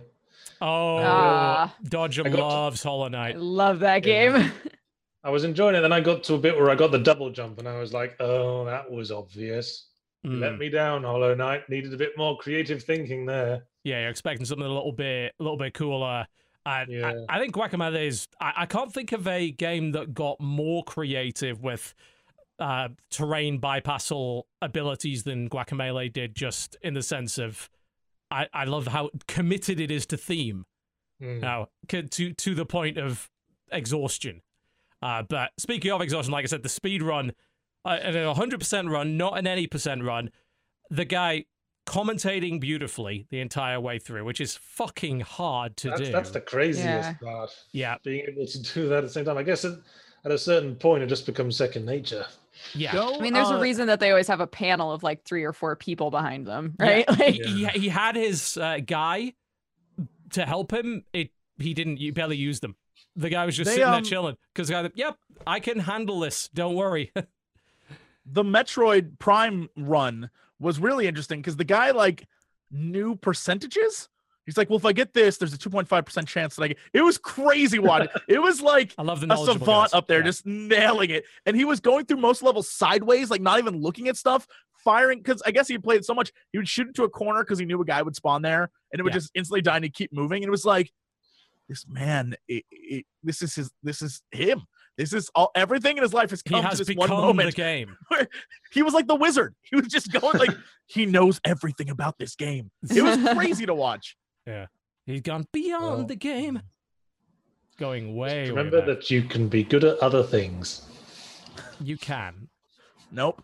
But if you are, you're not allowed on summer games done quick. So seems not. No. Yes, but they're raising a ton of money for charity, and that's a fucking awesome thing. So cool. Yeah, do watch some speed runs on them when we're done with this show. Yeah. Don't go yet. Please. We have so many interesting things to say. Yeah, they aren't doing anything right now at all. Don't even go there. They're shut down right now, so don't. You know, look, they need to do something with their late night version of their, like when there's like one dude in the audience and it's like games no one really cares about. Switch it up. Speed run hentai games nighttime. I'm telling you. Oh god. Well, that's easy. You just press the fast forward button. But people would watch. Well, I guess we're giving away how much we know about hentai games here, aren't we? Look, you just gotta press that space bar. You gotta get to those boobs. Yeah. Keep going. Oh my. Lord knows we're not here for the plot. Well, we started at a new school and we're attractive to the ladies. Yeah, I got it. And one of them's a tentacle monster. Wow. Never saw that coming. What was that one where all the ladies are tanks? Oh my god. Panzer model. Model, yeah. Yeah, I was streaming that. I was playing that for the first time on stream with the Escapist guys. And, well, we had fun. Which tank did you go for? I must know. Oh, the German one. We ended up on this weird date with the Russian one in a bar. And she made us drink a whole bunch. And we didn't That sounds right. Sounds like a great date. Video games. Oh yeah, the Nier Automata run was one-handed. That was cool. Oh, what? Mm-hmm. That was a cool run. I watched that, and that dude like zoomed through that game, and he's like, "Well, you don't even need to like jump here. You can just triple jump and then up." I was like, it was good. Him being like, "Well, you have to watch this cutscene." He's just like one-handed destroying it. I was like, "Oh." It was great. I didn't watch it because I still haven't got through even one run of that damn thing, and I need to just actually sit down and do it. I didn't want the spoilers. That's some awesome stuff going on there as always. Was the speedrun to ending A? That game's got a weird idea of what the word ending means. Yeah. It was just a normal run with 2B. Right. What else has everyone been playing this week? Dodger, what you got? Can I, since I didn't get a chance before, can I talk a little bit about Final Fantasy 14? Yeah, of course. We can go back to that. Because Jesse brought it up and then was like, anyway, moving on to 15. And I was like, wanted to very quickly. I knew you had something nice to say, so I wanted to move on very quickly from that. I was just going to say, work at all. Because the potion was brought up, I wanted to say that I made an alt character with a potion. So I've seen like what the potions do, which is kind of cool. So they when they brought out Stormblood, they made it so that you can once per account buy a potion that skips all of the story and a potion that gives you a level 60 version of any class that you want. Potion that skips the story is sometimes known as tequila. This is why we bring him on. Yeah, so I used the level 60 Black Mage potion, which gave you like a full set of Black Mage gear as well as leveling you up. And then where do I get that? I'm a Black Mage. I want that. You go to the store and buy it. You go to the Mog Station store and buy it. Pass. Never mind. I love that. And then the other potion is like to skip all of the story stuff up until Stormblood so that you can just start with Stormblood if you want. Yeah. I was creating an alternate character because Because I didn't want to race change my other character because he has to be a cat boy forever. Oh, He's been a cat boy for too long. The game is set up so that you only need one character. One character can be all. You want to be a dragon boy? No, I'm a row boy. I'm a robot. What? No, I'm the big boys. I'm the big green boys. Rogue Aiden. Look, there's too many new races in this damn game. That's the thing I don't understand. I don't follow Final Fantasy very much. This is all Greek to me. Look, all you know is there's every other race, and then there's little cute baby potato boys, and those are the ones you play as. Everyone else is stupid. Yeah, the evil potatoes, Lalos. No, they're not evil. They're just better than everyone else. The evil potatoes, Lalafels. Anyways, so the potion gives you a lot of stuff and then doesn't give you some stuff. It gives you, understandably, it gives you every dungeon and trial that is necessary to the story. All of the like side ones you have to go and get for yourself. They don't just let you have those. They don't let you have any of the like PvPing stuff or any of the raids, totally understandably. And then there were things that I kind of expected them to give you, and they did not. Like, I don't have a chocobo as this character. I would have to like go and do the quests in order to get a chocobo. They did give me dying. I didn't have to like unlock dying, but they didn't give me glamours. So I had to unlock glamours. They gave you dye. The process of dye, not dying like to as dye in death. my clothes. Okay. It's like they gave you the ability to die. Why would you want me that? Dying. I don't understand that in the slightest. So yeah, my Roboy Supakuru is a level 60 red mage, and red mage has been really, really fun so far. But yeah, cool. Glad to hear it. Bring in the dog. Also, there we go. So he wasn't taking hints. Also, Jesse, the people that watched you stream Final Fantasy 14 said that you did a classic Jesse thing and insisted on doing all of the side quests. It's no wonder that you got super fucking bored. Not my fault that the side quests are blame that on the designers. I'm just saying, like, if you're not sticking to the main story, they populate the game with so many fucking quests because as one character, you're supposed to have enough quests to level up, like, how many different classes? You're not supposed to go to an area and do every single side quest. I only intend to level up one class, and it's not my fault. Okay. Poor game design. Hashtag game design. Blame it on them. Don't blame it on me. Just because I'm trying to appreciate everything they did doesn't mean I'm the bad person. Uh-huh. I'm just saying, if you're only doing the main story quests, maybe you're the bad guy. I considered doing the whole skip thing. So I was looking at it. I installed the game, which... Oh, aw. Oh, don't worry. This ain't going anywhere good. I was like, hey, I'll install it. I was like, because I hear what you're saying about it. And that itch, that small little itch inside me that says I should play an MMO again, just slowly creeped out. I downloaded the thing. I'm like, all right. And I know about the skip thing. I've heard that Realm Reborn kind of sucks, and Stormblood's great. So sure, I'll buy the skip thing, not a problem. And then the game took so long to update via the launcher that I gave up and uninstalled the game. So I never played it. Classic MMO experience. Yep. It's like 10 gig download on Steam. You scratched the itch in the amount of time that it took to just download it. Pretty much. And through all of the nauseating account setup and bullshit and verification and and I was just waiting for this thing to launch, a 5-minute download on Steam, 10 gig. But I was like, dude, we need a 30 gigabyte update through the launcher. This is going to download at the speed of half a PSN, which is, basically carrier pigeon at that point. Mm-hmm. And that successfully meant that I could push down my urge to play an MMO again because it took too long. I can't make fun of you. I had that exact same urge when it came to SWTOR. And I was like, yo, I'm going to download Star Wars again. I'm going to jump into that shit because there's new stuff. I'm ready for it. Downloaded it. Maybe logged in. 3 minutes later, logged out, have not touched it again. I was like, yeah, all right, I'm good. I've seen all I need to see. Like, I don't know.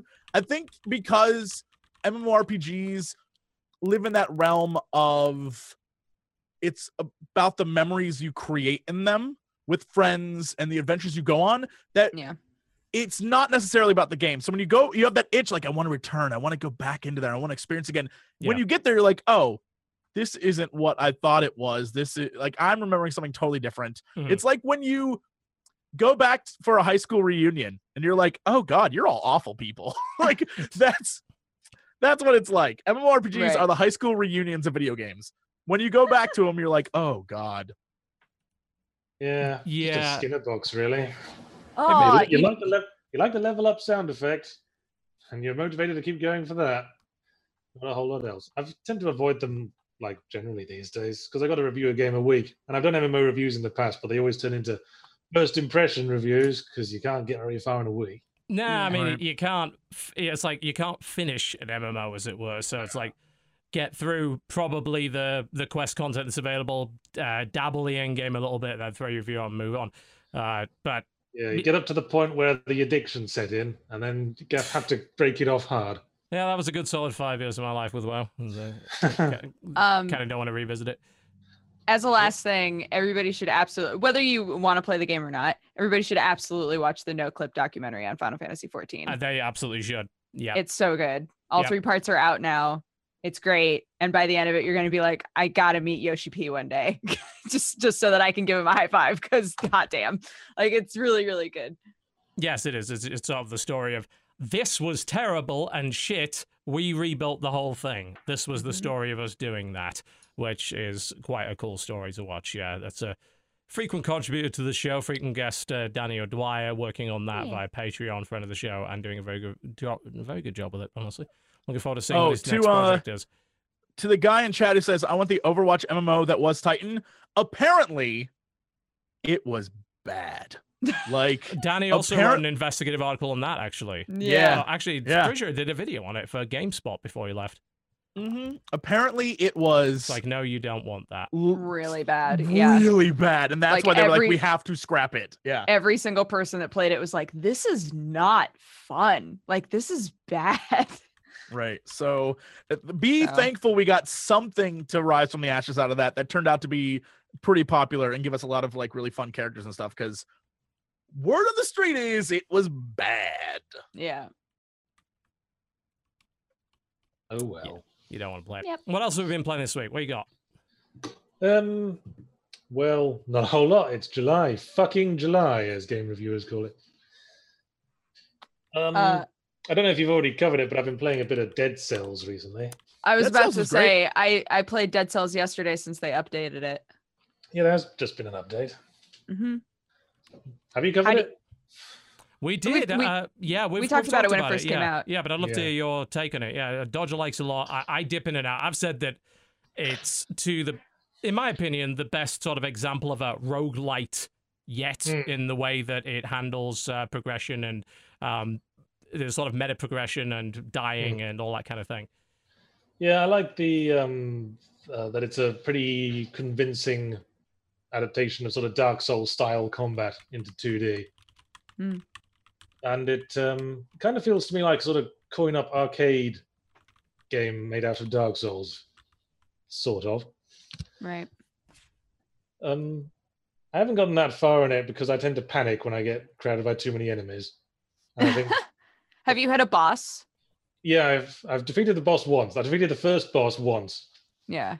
A lot of hell on that guy. I think they still only have 2 bosses in it with the update. I'm pretty sure. When it originally was put on early access, it had 2 bosses. Chat can confirm or deny, but I don't think that they added another boss with the update. I guess it can't be that long because it's if you die, you have to go right to the start of the game. Yeah. They released it with like 40 hours ish of content, I believe that they said, assuming that, you know, that you figure out how to play it well enough that you can get to the final boss. Yeah, I mean, you use a shield. And you can shield attacks, and you can dodge attacks, and you can throw out stunning bombs and stuff, all of which I forget about. I land in the middle of 500 guys, and they all start passing me around with their vicious attack particle effects. Yes. The way that, when I first started playing the game, I was all about stacking bleed. because the bleed was just they've nerfed it since, I think, but the bleed when it first came onto early access was insane. But since then, like the way that the game lets you progress, like the weapons that you really enjoy using, you can just continue to put points into and make them better and better and better, but you might not ever find them on a run, so I was just playing it last night and I picked up I don't know if this was new to the latest update, but firebrands. That was a newer one to me too. Those things just aren't fair. They're great. I just throw 3 of them at a guy who's like half a room away and then hide behind a ledge and watch him slowly die. There's a trinket ability that you can get as well. That's like when you do your ground slam, the ground underneath you turns into fire. So now I feel like anybody who was like me that was just going really ham on bleed is now going really ham on burning, because you could just like stack up burning now. So fun. What's interesting that you bring that up is, obviously Dead Cells has got a lot of positive attention, and rightfully so, because it's very good in many ways. That there's starting to creep in feedback from players who've played a lot that you are too powerful. That the bleed was a good example. The stacking bleeds and the way that certain items would interact with bleeds and do so much damage when an enemy was bleeding and so forth. I think Northern Lion brought this up because he plays quite a lot of Dead Cells and also is a very experienced roguelite player, saying, this game is great, but it might be too easy. Like, it might be a bit broken, and sort of in your quest to make you feel extremely powerful, you may have overdone it a bit. Well, that's definitely not been my experience. I was going to say, I'm terrible, but they, in this update, they added new enemies and they made areas more difficult. I think they're trying to like scale difficulty a bit better. Because up until the point that you get to the first boss, and I can't tell if it's because I've gotten used to the mannerisms of all of the monsters that you see up until that point, but I feel now it's pretty easy to get to the first boss, and then all of the stuff after the first boss feels like it kind of ramps up. But again, I haven't seen all of them as much, so I forget like what their rotations are and what kind of abilities they use, Well, so they want to boost difficulty. One thing I might suggest is remove the little exclamation marks that appears over enemies' heads. Right. The attack warning. Yeah, the Batman Arkham Asylum glowy press counter now alert. I've actually never noticed that they have that. They do. Really? Yeah. Do you not use a shield much? I use never a shield met sometimes. a person that's used a shield. I'm more about fast abilities and then getting out of there. Yeah. Dodge rolling and stuff. Shields are like,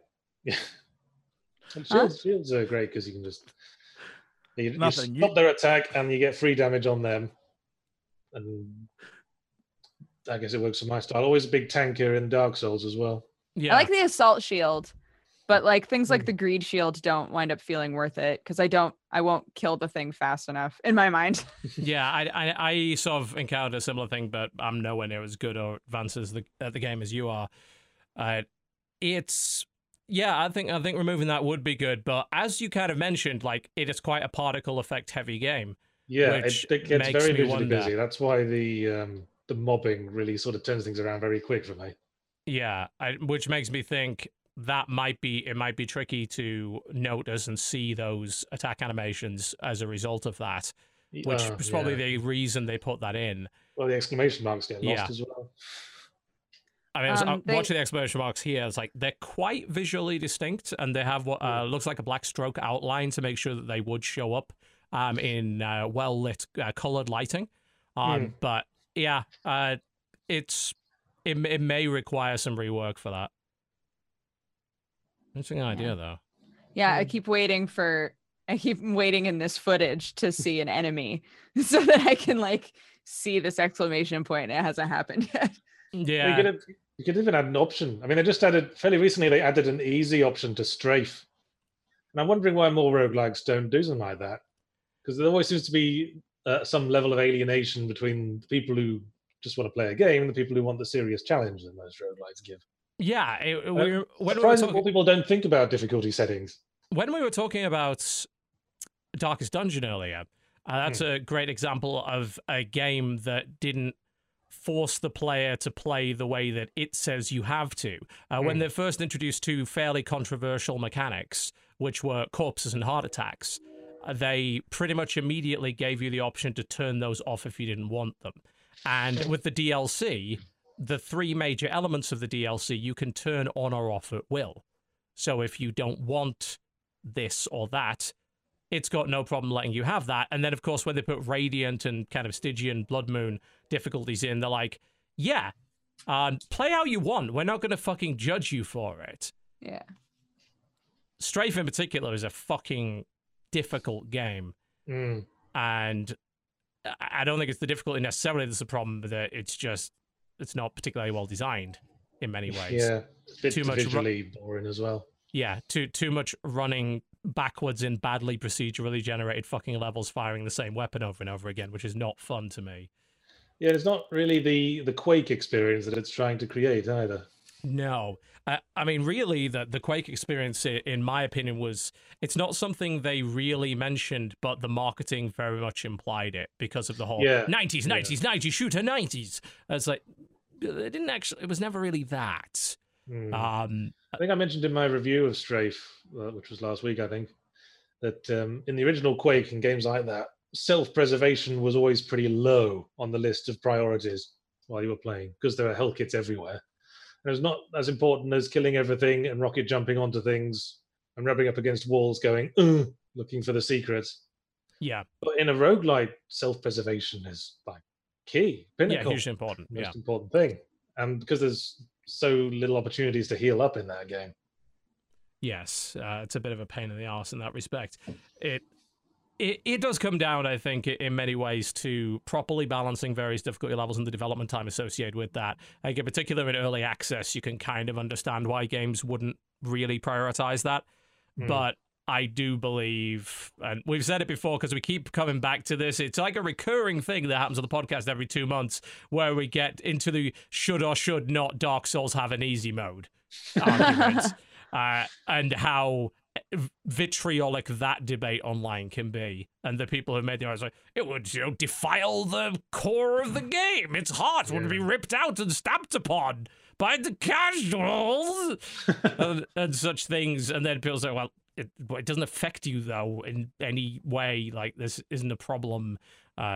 So and back and forth with that. We're never saying that they have to do that. No, we're never we didn't saying make that. the fucking game. No, but like if they did add it, we wouldn't give a shit. I think is the point. We wouldn't complain. If it's like, but there are easier ways to play the game. It's like, yeah, I get that, but it's not as obvious to people and as just selecting a difficulty. Well, if you want to play Dark Souls easy mode, you just have a browser open with the wiki and look up where what all the best character builds are. Yeah, because there are those. I remember when I first played Demon's Souls, and there was an advice for that. Right, get to the first level, immediately go to World 4, do this shit, avoid the rolling bullshit skeleton shit. Here's a fucking incredible weapon that you can use. And then as soon as you get that and this ring, that will make the bunch of this other shit in a different order much easier. If I didn't have the wiki, there was no chance I would have ever fucking found that myself. It just wouldn't have happened. The Black Edition of Demon's Souls that came out in the UK came with a fucking guidebook that told you to do that. Straight up. It was in the special edition. I'd argue that the From Software, Dark Souls, Bloodborne, Demon's Souls games are almost designed to be played as a sort of community experience. Yeah. Where you're consulting, talk to each other, consult on the wiki. I mean, that's why there's that whole leaving mechanics on the ground for other players mechanic. Yeah. The lore is set up that way too. That's the lore, yeah. The lore is a community-based, like, oh, you found this? Well, I found this. Let's put that shit together. Yeah. And it is a compelling reason for people to buy those games and launch to be part of the zeitgeist. I keep bringing it up. It came up years ago, when Fez first came out. There was a big effort to figure out what the fuck some stuff meant, and every time somebody figured something out, it was like, oh my god! And being part of that was a cool experience for people. And I think being part of any new Souls kind of like game release is also like that. As people do as a community try and figure things out. The thing is, like, that sort of stops happening after the first month or two. And it almost makes me think, okay, if you're going to object to having an easy mode, maybe just don't turn it on for the first month and then turn it on. Like, maybe it doesn't get unlocked until X number of people beat the final boss or some shit. I don't know. There's ways and means around it that don't infringe or impinge on that in any way. It just requires a bit of thought. Basically, I just miss difficulty settings with funny names. Yeah. That was a 90s tradition. Yep. I can't wait for the difficulty settings in Wolfenstein New Colossus. They'll be great. Rise of the Triad went crazy with that. There was like 5 alternative lists of difficulty settings. Yeah. I remember when, I think it was a Games Media site, got genuinely upset that the easy mode had BJ Blazkowicz in with a baby bonnet dummy in a baby bonnet. It's like, this is insulting to the man. And I'm like, God damn it. That's like somebody is hitting a bit too close to the bone there by the sounds of it. Oh dear. That was classic Wolfenstein. And the old id shooters that used to insult you every time you tried to quit the game as well. Yes. Whatever happened to that? Do love it when they do that. Although I prefer the guilt tripping of Sid Meier's Alpha Centauri before I was like, please don't go. The drones need you. They look up to you. It's like, fuck, okay, I'll play another turn. Bastards. That's why I hate Animal Crossing. Fuck that shit. I don't need games guilt tripping me. I get that enough from humans. Dodger, you don't mean that, do you?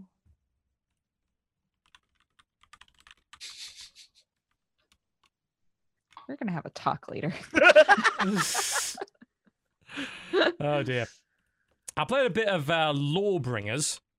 Breakers, not So Hinky's been playing the shit out of that. Yeah, he has. My God. I was like, well, you can tell the marketing for that game isn't working because I immediately forgot what it was called. So maybe, yeah.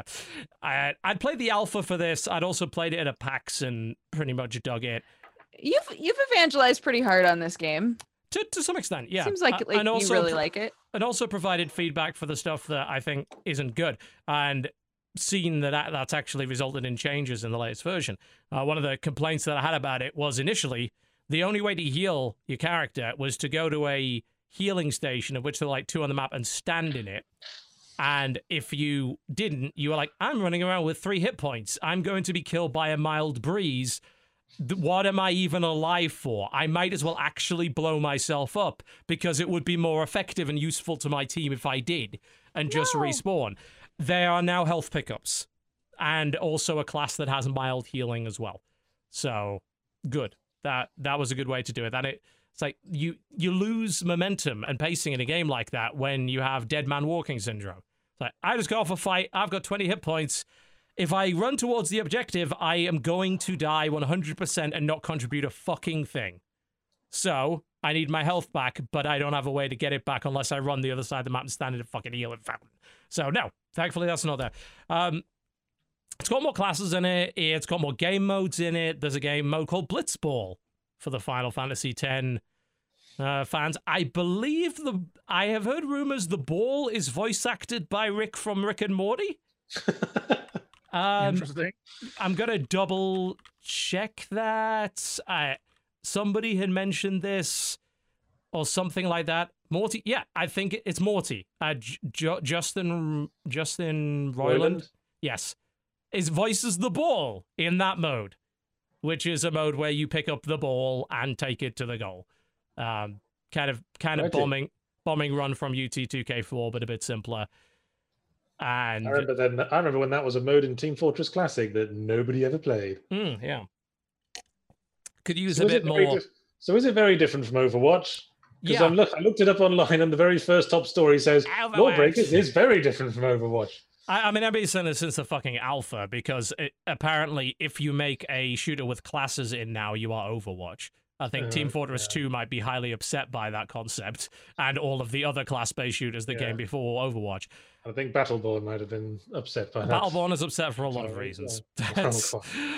Oh, God. But the interesting thing about it is that it's far more... Something's like, it's a kind of an arena shooter, but a hero shooter as well.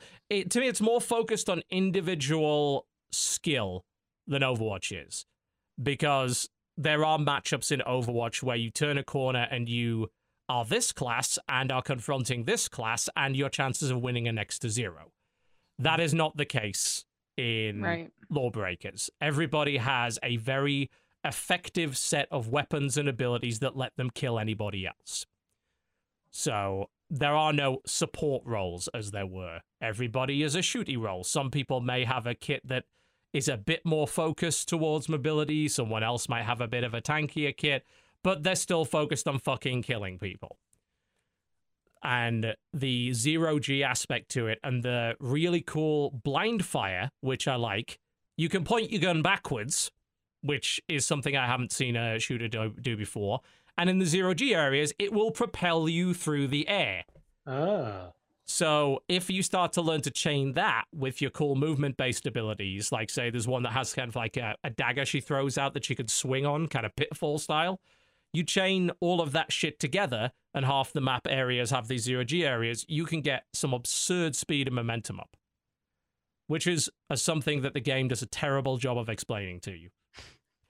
The biggest problem I think that game has, other than the fact that it's going to be a multiplayer only shooter for $30, which may very well be dead on arrival, is the coolest concepts in that game are not front-loaded and immediately explained well to the player. So you have people complaining, it's like, the 0G is so slow. It's not. You can move at absurd speeds. Most people don't even know the blind fire button's even there. Because the game doesn't fucking throw it in your face and say, this is a thing, do it. This is key to being good. So it's having difficulty, I think, finding purchase with an audience as a direct result of that. And it's absolutely has to make sure that people know about its cool stuff. For the love of God, just show why you are cool. Make it so fucking obvious to everybody that plays that game that they can then understand why they would want to play something like that over something else. That's the problem I think it currently has. I think it's pretty good, actually. Characters are a bit edgy, but it's a I was going to say it looks a bit generic. I mean, See, that's what I thought the first time that I looked at it, too. Yeah, so, see, someone said that to me on Twitter yesterday, and I thought, like, generic could sort of imply that there is a bunch of stuff around currently that looks like that. And I don't know if there is, really. Generic, adhering to a genre. Maybe it's more just, it doesn't stand out as interesting. Yeah, it doesn't I think pop. It's just people in the usual, like, plastic piecemeal armor. Yeah. I think weird coloured hairdos. Yeah, I think that's more of it. Like... The problem, it's going up against Overwatch's character design, which apparently, according to everyone, seems to be the best in a generation, you know? Well, it's good, but it's good because it's goes out of its way to make every character a sort of distinct thing. Yes. A distinct thing adhering to a distinct sort of genre or type. Yes. Lawbreakers doesn't do that as well. Like, there's no doubt. Because, like, not everybody's a human because there is a robot. But everybody else is a human. Of various sizes, sure. And of various colors and hair colors and such. But you don't have a monkey. You don't have, a spiritual robot monk. You don't have... It doesn't make a lot of sense for there to be a guy dressed as a cowboy in the game, but it makes him very distinct. He's the cowboy dude. Yeah. It's like how Team Fortress 2 went out of its way to make every character's silhouette as distinct before everything else. Yes. Yeah. TF2 is another great example of, we made these things distinct, iconic, and gave them a real identity. And that identity allowed us to maintain popularity for a long fucking time through fan art and community creations and all that kind of stuff. Do you remember Anarchy Reigns? I do, and it was awesome, and I hope they port it. I hope that's the next Platinum game that gets ported, because Sega seems really onto that. Yeah, because they've just done Bayonetta and Vanquish, of course. Yeah. I'm just looking at the screenshots of Lawbreakers, and Anarchy Reigns suddenly came to mind. Yeah, that was a pretty overlooked game. I was about to say, why don't I remember this game at all? It was like I wouldn't say sequel, but it followed on from Mad World because it had the same main character. Sort of, but it was also a hero shooter at the Kinda, yeah. It was on like a third-person hero shooter platinum brawler thingy with some multiplayer and sort of a world mashup between some platinum stuff. I think Bayonetta was in it, and the main character Madwell was in it. I don't remember Bayonetta being in it. Let me double check. There's definitely a girl who looks like Ben, and actually there are 3 girls who look like Ben. Bayonetta was in it. I think, the narrative reason for her appearance in Anarchy Reigns is unclear. It's like, I like that. Apparently, I think she was DLC for. I which would be why. Because I remember playing through the story mode of that game, but I don't remember. And that was a weird one because it had some multiplayer functionality in as well, which is unusual for Platinum stuff. Yeah, I definitely hope they bring that out on PC because that got overlooked and could probably probably do a second shot at it. It was almost like there was also like bits of Power Stone in there as well. It was sort of like it came out, arena it wasn't. brawler. It didn't seem to get marketed at all. I mean, I just checked like the release schedule to see what's worth reviewing, and that was when I saw that coming up in like the upcoming week. That was the first I'd heard of it. Yeah, it definitely flew well under the radar. I think a PC re-release would probably help it a lot in that regard. Yeah, I want to play Anarchy Reigns again now. Well, it's just all these like hero shooters have come out now, so it's probably get overshadowed a bit. Yeah, but it was primarily single player, which is something that Jesse, you were talking about Agents of Mayhem, the Saints Row devs' new thing, which is like, I mean, there's like, it's a single player hero shooter where you swap between 3 characters and they all have ability sets and stuff. Yeah. If it's anything, I mean, I don't know. I don't know that it's like Anarchy Reigns. I'm looking at Anarchy Reigns like the character. Every one of these character models reminds me a lot more of Metal Gear Revengeance. Yeah. Than it, but I'm a huge fan of games like this where you can play with someone else. Though I love the like. I'm not sure how keen I am on Agents of Mayhem when it's by yourself. When the best parts of Saints Row were playing with another person. Right. I disagree there. I think Saints Row 4 in particular holds up pretty well as a fun single player experience. I would agree with that, actually. I played Saints Row 4 pretty much exclusively in single player and I enjoyed it a lot. Yeah, me too. Well, much more than like the latter GTAs, I'd say. Yeah, but I know you played a bunch with Crendor, didn't you, Jesse? And yeah, that was sort of your experience of it. I can understand. We had a lot of problems playing Saints Row 4 together because there's a lot of parts where it's definitely single player in mind. So when we would start things, either we destroy it instantly or it would bug out to the point where it's like, all right, well, we have to go through the single player and then we'll connect after the event's over. Kind of stuff. Isn't there a bit in Saints Row 4 where you have to play a text adventure? And it's great. Yeah, the dominatrix. That would have been great in co-op. Enter the Dominatrix, I think they called it. Yeah, they played around quite a bit with like the DLC and stuff and weird shit. Like that was a game that sort of jumped the shark in the best possible way. I think. I'm blown away that I've never heard of Anarchy Reigns before. Yeah, it looks great. It looks so good. Like I said, it got very slipped by notice. I think it came out in January one year. 2013, I think, something like that. Yeah. I mean, what you're watching on the screen right now is sort of a 3-player survival mode where people are playing all the different characters. And I think Bayonetta may have just stomped on one of her own allies there. I'm not sure. And like I said, there's some weird multiplayer shit in that game. Like it was a strange game. Really odd. Before its time, perhaps. I would absolutely agree with that. Yeah. But I like this like Egyptian bee lady. She's awesome looking. Yeah, there's some interesting characters in there. It's a shame Okami isn't. Amaterasu is not in there. They should have just thrown. I guess they couldn't have because Clover and Capcom. But yeah, this one character literally looks like the first boss of Revengeance, just minus all the arms. Like it's almost a direct copy of the character, except she came out before. But like, this is crazy. Why they got that. Yeah. Oh, there you go. Yeah. Sega, I believe, stated that nothing is off the table at the moment when it comes to bringing stuff to PC. And I'm interested to see what they do next. I think Anarchy Reigns is a very obvious choice. Like, when you've brought Bayonetta and Vanquish over, there's kind of no reason not to bring Anarchy Reigns next. The other stuff is less likely, like Mad World, Wonderful probably 101. not. I would love Wonderful 101 to come to PC. That would be excellent. I wonder how well do you think the controls would work without a touch screen? I barely remember how that game controlled. I remember there was another game that was very bad at training the player.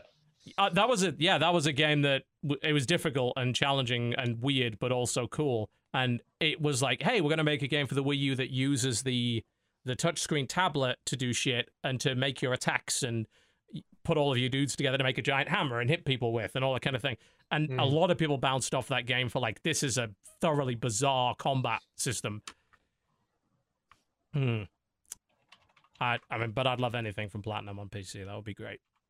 Wasn't there that DS game that was a space exploration game that Platinum did? What was it called? Something space. Platinum Space. This did not help anybody. Hang on. Platinum Games Space. Infinite Space. Oh, was that Platinum Games? I don't think I ever played that. Yeah. They actually released a weird... it was in 2009 sci-fi role-playing space simulation real-time tactics game.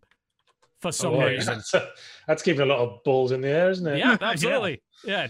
That's it. Platinum made some weird shit. They may very well be known for spectacle fighters, but they also released a bunch of others like, what? They made what? Sorry? I invented the term spectacle fighter, and I want my due credit. Yep. I credit you for that. Okay. I didn't nick it. I thoroughly credit you for that. People are trying to replace it with character action, though. You got to resist that. So, everyone, hashtag spectacle fighter, quick. Absolutely. Unacceptable to get rid of that term. It's a good one. Anyone else been playing anything else? Not that I can think of. Well, I played some Friday the 13th, the game, recently. Oh, my. Yeah, you're not big on that, are you? Well, I am big on the concept. And I think there's some very creative stuff in it. And I think that releasing a game in that state is despicable. Well, it's fair a enough. Fucking mess. I think it's fair in saying you're a bit less forgiving in terms of technical issues. Yes, it didn't help that my one big experience with that game, which made me hate the fucking thing forever, is Cry and his friend said, hey, come play Friday the 13th with us. Like, well, I've never played it, but it's with friends. What could go wrong? What could go wrong is I probably ran into every fucking bug that the game had. And when I finally played Jason, I got a bug that broke my teleport. You're going to need that. Yeah, you are. So for the last 10 minutes of the game, I helplessly wandered around at a snail's pace, knowing that the people were the other side of the map, getting the cart, knowing they were there, were able to see them on the map. The teleport didn't work. I believe after that, I explained what happened, called the game a steaming dumpster fire of shit, and uninstalled it, thinking, why the fuck would anyone release this for $40 in this state? Like, this is worse than an early access game.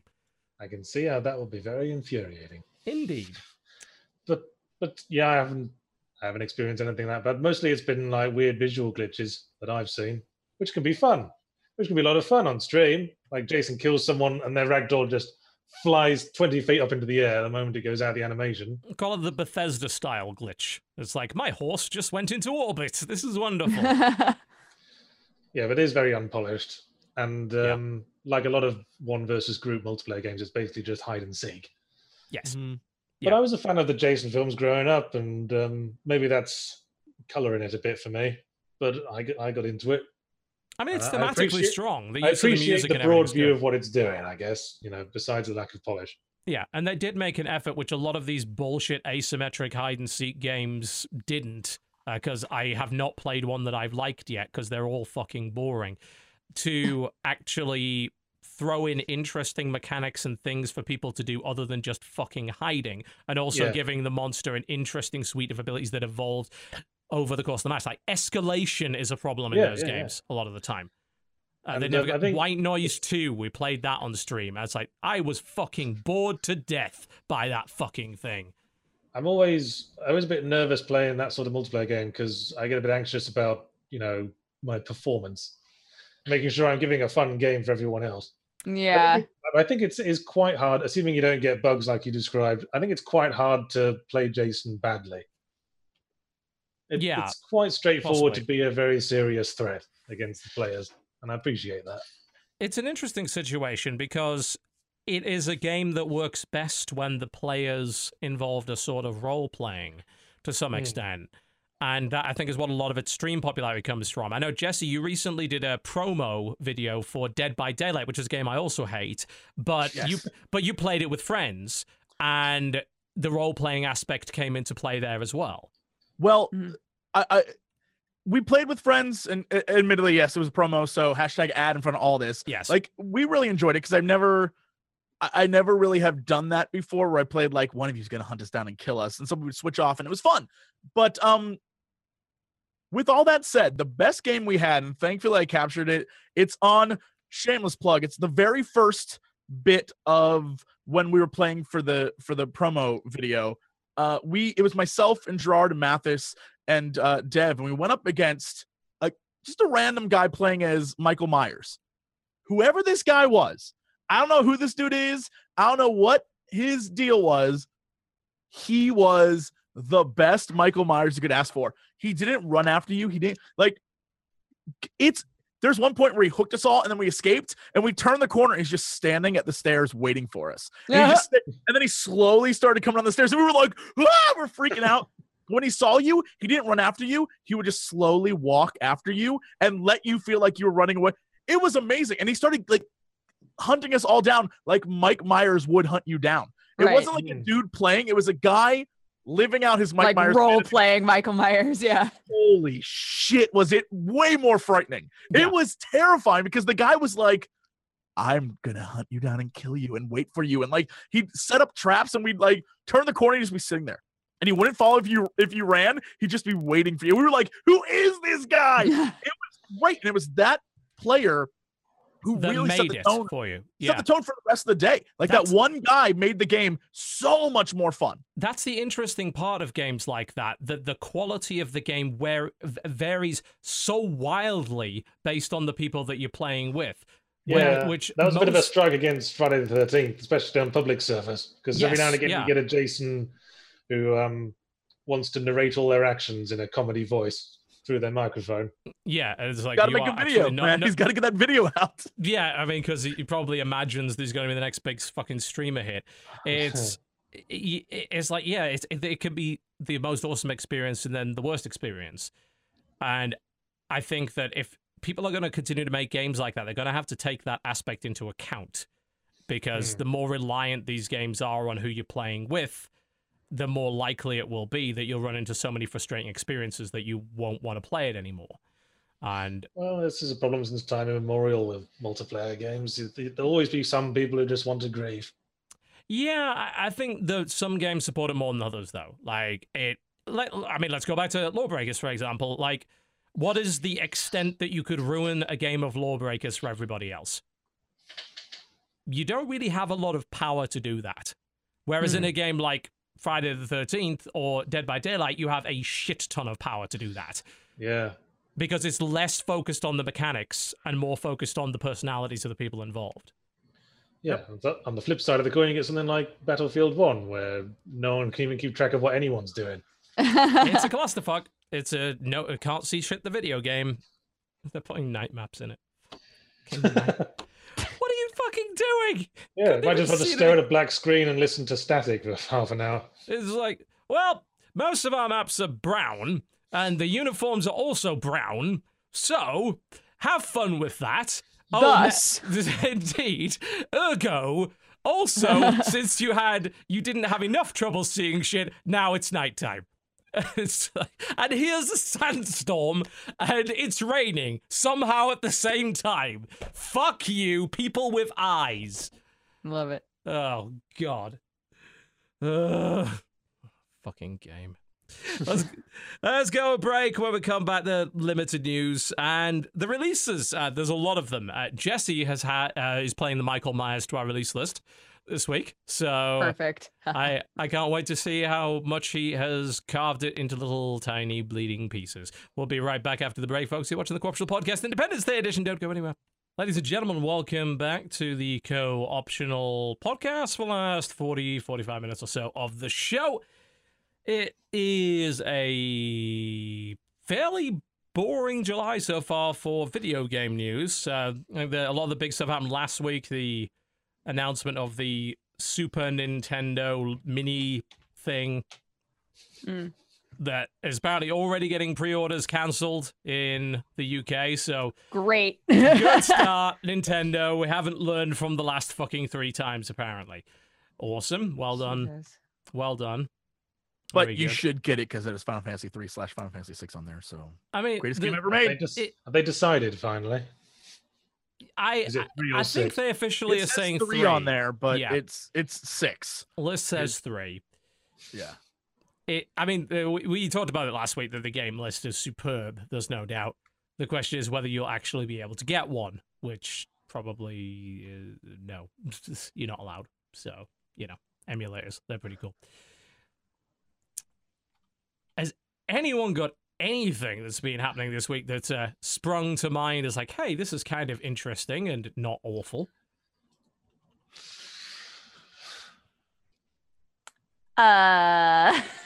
Yeah, this is the problem I had as well. Like, there's a lot of little stuff like the Five Nights at Freddy's creator confirms that Five Nights at Freddy's 6 has been cancelled. Oh no, my favorite series, dead forever. This is terrible. No. Oh no. It's incredible how much money that series has made. They're making a movie, apparently. Ha. Yep. You know what? Here's the thing. I'm willing to say the movie is probably better than the game. It would probably be better than the game. Well, depends. presumably if there were a Totally movie, depends. it would actually have a story in it. I mean, if you were to watch the YouTube conspiracy videos, there is definitely a story, my friend. Theory. Christ. No. This is definitely I one of don't- those chicken and egg things. I'm pretty sure the conspiracy theories created the story for that game. I don't mind jump scares. I like horror games, and if it gets me the jump scare, I'm like, oh, you got me. Look, it's when I'm anticipating a jump scare, and I know a jump scare is going to happen at any moment, and I can't stand it. Yeah, I get really edgy playing something like that. it's the same with movies, right? Like if you see a movie very obviously frame up a shot where you're like, Yeah. something's gonna pop out right there, and then it pops out, it's not very satisfying, right? Like Yeah, and you just You- and the you soundtrack's gone all projected your silent. intentions a bit too hard. Soundtrack cuts out. Main character closes bathroom cabinet or pulls Ah! curtain aside. Yeah. Throw the entire orchestra off a building.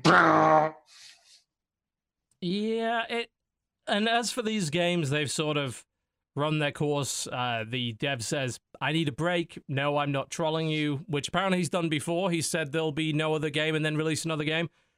Kind of wants to work on something else. I honestly don't blame him at this I point. don't blame him. No. Well, you could guess that from that RPG thing he made. Oh, yeah, the one he released, and I was like, this is actually terrible. Why did I do that? Was a bit I of thought a it got weird reviewed one. pretty well, did it not? No, it was disastrous, as I God, recall. what am I thinking of then? Not that one, definitely. Not that one. No, what? Because what was the story of that? It was a weird one. I got the sense that was sort of thing that he wanted to do something different, but he also wanted to leverage what he was known for. Yeah. And it didn't really gel. Ah, yes, Five Nights at Freddy's World. Basically, he released it, pulled it from Steam because everyone's like, "This is terrible." Then released it again for free, made some improvements. It's still terrible. Gotcha. Okay. So that's So what the happened with opposite of what I said. that. Basically, yes. Great. Okay, cool. So, good luck on whatever else you're working on, whatever that might be. I mean, that's the hard thing, right? Is for the rest of his life, unless he's like really talented and makes something else that's great. For the rest of his life, everybody's going to be He'll like be known as the Five Nights at Freddy's guy. He'll be the Five Nights at Freddy's guy. Yeah, nothing that he makes will ever be as popular as Five Nights at Freddy's was. Kind of a notch situation. So, but he may retire in his billionaire mansion and shitpost on the internet for the rest of his life. That's also a possibility. Oh my God, that's my dream. There's that. We talked about the changes for Hearthstone and Overwatch, the way that they're not ripping people off as much anymore, so that's nice. I mean, for fuck's sake, like the biggest fucking story this week, which people apparently thought was a story, is, hey, the Anthem PS4 trailer on the PlayStation channel is actually Xbox footage, and they photoshopped over the control. Shock horror. Games journalism. And it's like, yeah, and a games journalism site this week just shut down. I wonder why this keeps happening when this is what constitutes games journalism these days. Journalism in general, guys. Like, just journalism in general is... Let's not go that far. So there is something game-related that kind of happened yesterday that I sort of want to bring up a bit, and a concept that's a bit adjacent to this, but is also connected to games journalism and such. The New York Times published an article, which, let me get the exact title of this so I don't fuck it up. Men, video games. The title of the Why Some Men Don't Work. Video games have got really good, is the title for the article. Okay. So, as the internet does, it lost its shit before actually reading the article. And, I mean, you know, there's some jokes to be made at the expense of that title. Like, hard ones, like, wow, people who are working less do things they enjoy. What a fucking news story.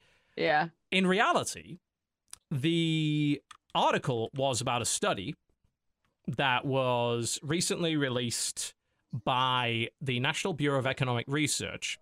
It mostly focuses on TV, doesn't it? The article? No, it's more about how free time is being used versus current labor trends for the most part, and then breaking it down by demographics. So talking about the labor force of the 60s and 70s versus the labor force of 2017. It was economists Eric Hurst, I'm reading this directly from the New York Times article, Eric Hurst, Mark Aguilar, Mark Bills, Kerman Charles, arguing that video games explain to some extent why younger men are working fewer hours. They were comparing the trends of how men used to work versus how they're currently doing. Between 2004 and 2015, young men's leisure time grew by 2.3 hours a week. The majority of that increase, about 60%, according to that study, was then used to play video games. Whereas compared to young women's leisure time of the same sort of age range, the amount of time that was increased on video games was negligible. So they were breaking down what people do with their free time, all that kind of thing. They were explaining to an audience that clearly sort of doesn't know shit about video games that, hey, video games are more complicated and better now, which explains why people are investing more time in them and all that sort of thing, and talking about a few psychological aspects, characteristics about video games. The thing is, people assumed before reading the article that this would be the media just condemning video games again. It's like, hey, It's the media's favorite fucking whipping boy. In reality, it was absolutely not that at all, but people couldn't get past the title. Right. I think video games stopped being the whipping boy when they started making all that money. Right. To some extent. Also, does the article say any... Sorry, go for it. I was going to say, people still blame video games before they blame TV. Like, video games are like the easy media to blame for, you know, kids. It doesn't help when the media companies also own the television companies who video games are directly competing with. As some of these companies have acquired video game companies and been involved in that, you've seen that sort of go down. It's a very sort of transparent, aggressive move against competition for your free time, which is why a lot of that happens. And, you know, the good old moral panic and shit like that, that we still haven't fully grown out of. But it's... You know, I found the article far more interesting than it gave it credit for, but there was a lot of people throwing this word around that is starting to actually get on my nerves a bit, which is clickbait. It is clickbait. Sorry? Apparently, the article, you mean? Yes, apparently the article was clickbait. The title of the article is, verbatim, Why Some Men Don't Work, Video Games Have Gotten Really Good. That's the title of the article. It's a bit of a roller coaster of a title, isn't it? It's not a brilliant title, but it is descriptive of what it says. Clickbait is like 6 reasons why men don't work so much. Number 6 will surprise you. Yeah. Number 3 will shock you. Or something in the title that isn't in the article at all, which happens quite a lot. Yeah. The title deals directly with the subject matter of the article in a fairly accurate way. I think what defines clickbait is that the headline has to in some way challenge the reader. There's they say, you'll be surprised by this. Yeah, you won't believe this. There's a lot of questioning the viewer to the point where it's provoking them to click on it. It's like, well, I bet I won't be. It's like, I personally have a personal gripe against why you should articles and videos. That's like don't tell me what to do, you fucking video. Right. That's bothersome. Is that clickbait? I mean, it's provocative, but if the contents of the video is a persuasive piece going to bat for the thing that they say they're going to bat for, that isn't clickbait. Right. It's just a provocative title. Right. Does I'm curious about the article itself. I haven't read this, but I'm curious. Does it say anything about the fact that I feel like if you're going to create an article where you're talking about young men or young people in general in video games, now they spend more time doing that. Yeah. I would hope that somewhere in that article it also includes the fact that the reason why they want to work less is because the jobs are shit. The jobs they have access to are garbage. Or the fact that they're trying to, like, it's an escape from X, Y, and Z. Like, there's so many other factors than just, like, games are good now. Like, people want to play more games because everything else they're doing is shitty. Like, they don't have the money to go out and do crazy things. They buy a $6 game and they sit inside and play that for hours and hours because that's the only leisure they can afford at the moment. Yeah, that is addressed to some extent.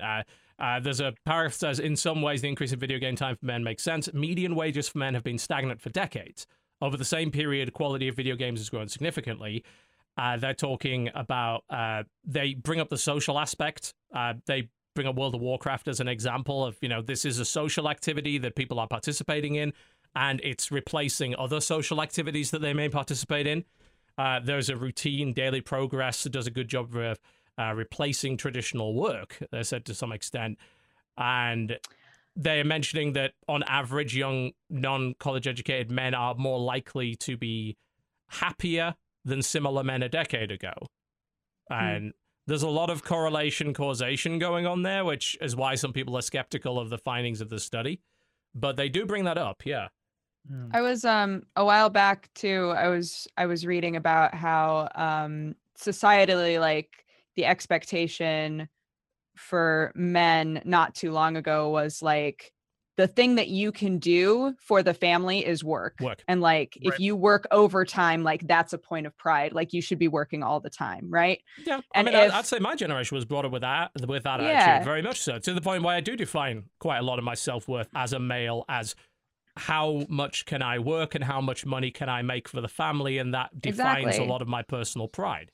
Yeah, and I think if we're now saying, oh, men are working a normal amount and enjoying their leisure time, that's a good thing, right? Like we're finally working towards a point where we can say to dudes, like, you don't have to be working constantly in order to be like a value to your family and to society, right? Like, it's okay. I think it's a healthy thing to say to anybody that your personal worth as a human being is not defined by how many fucking hours you spend with your nose to the grindstone.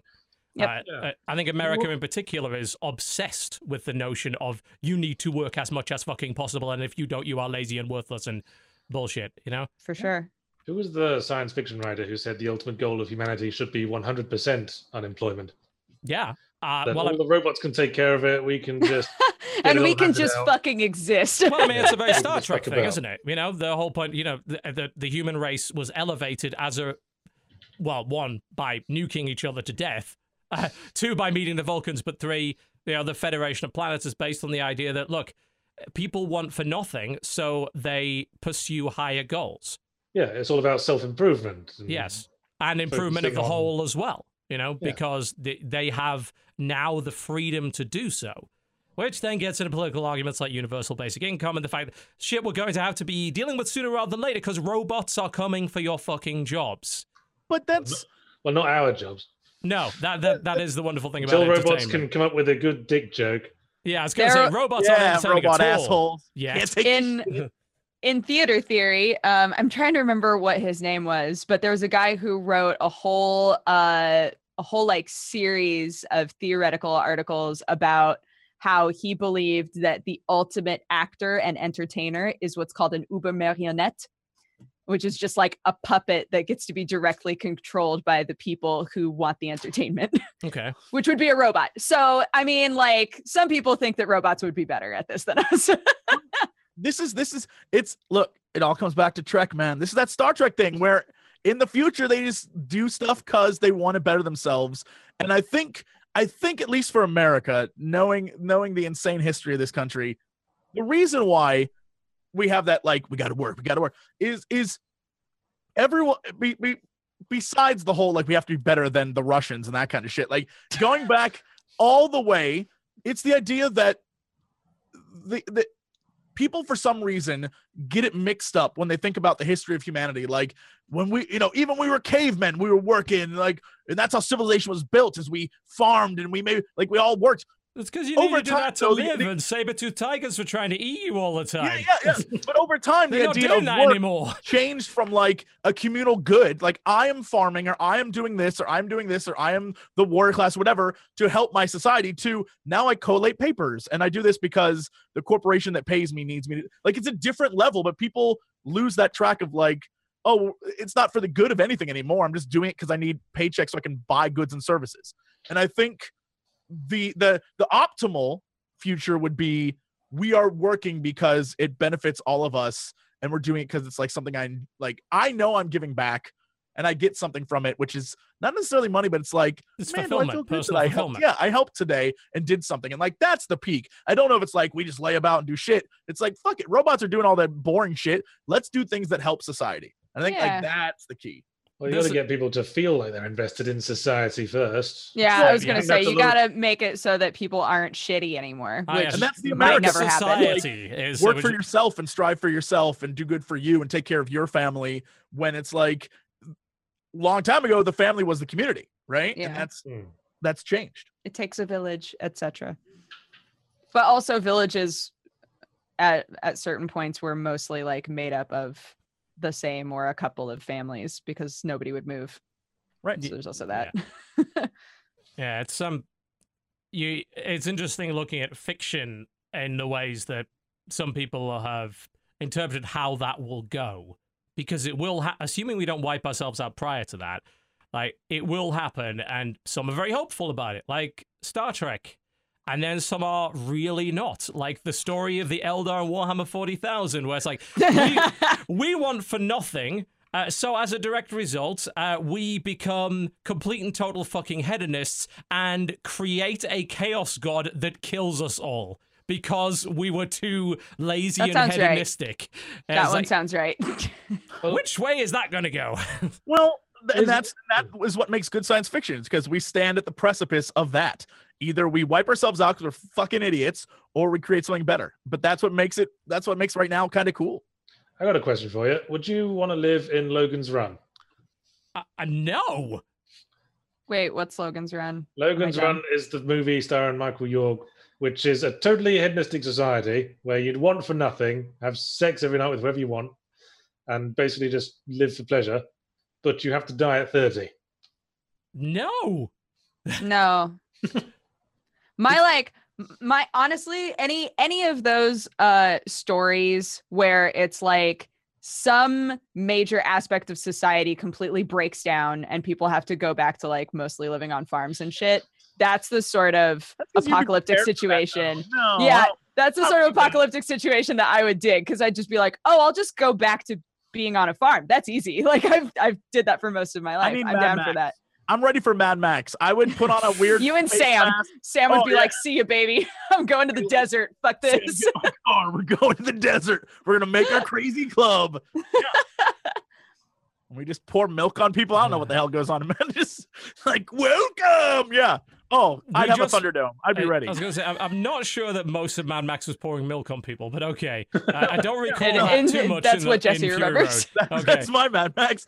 Welcome to the Milk Dome. What? And they're just jets that like shoot milk into the sky. Everybody's like, yeah. No. It's like the Rafe scene in Blade. It didn't work its way in any way. Yes. Good. I don't know how we got here, to be honest. Thanks, New You York asked about Times. Logan's Run. It went immediately. Yeah. It's a good film.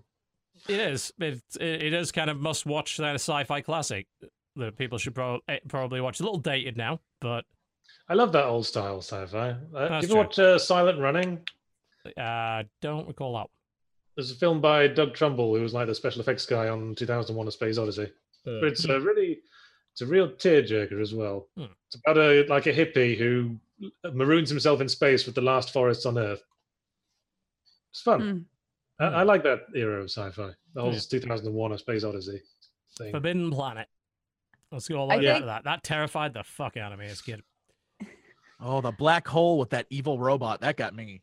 Remember that movie? That was a Disney movie and it got me.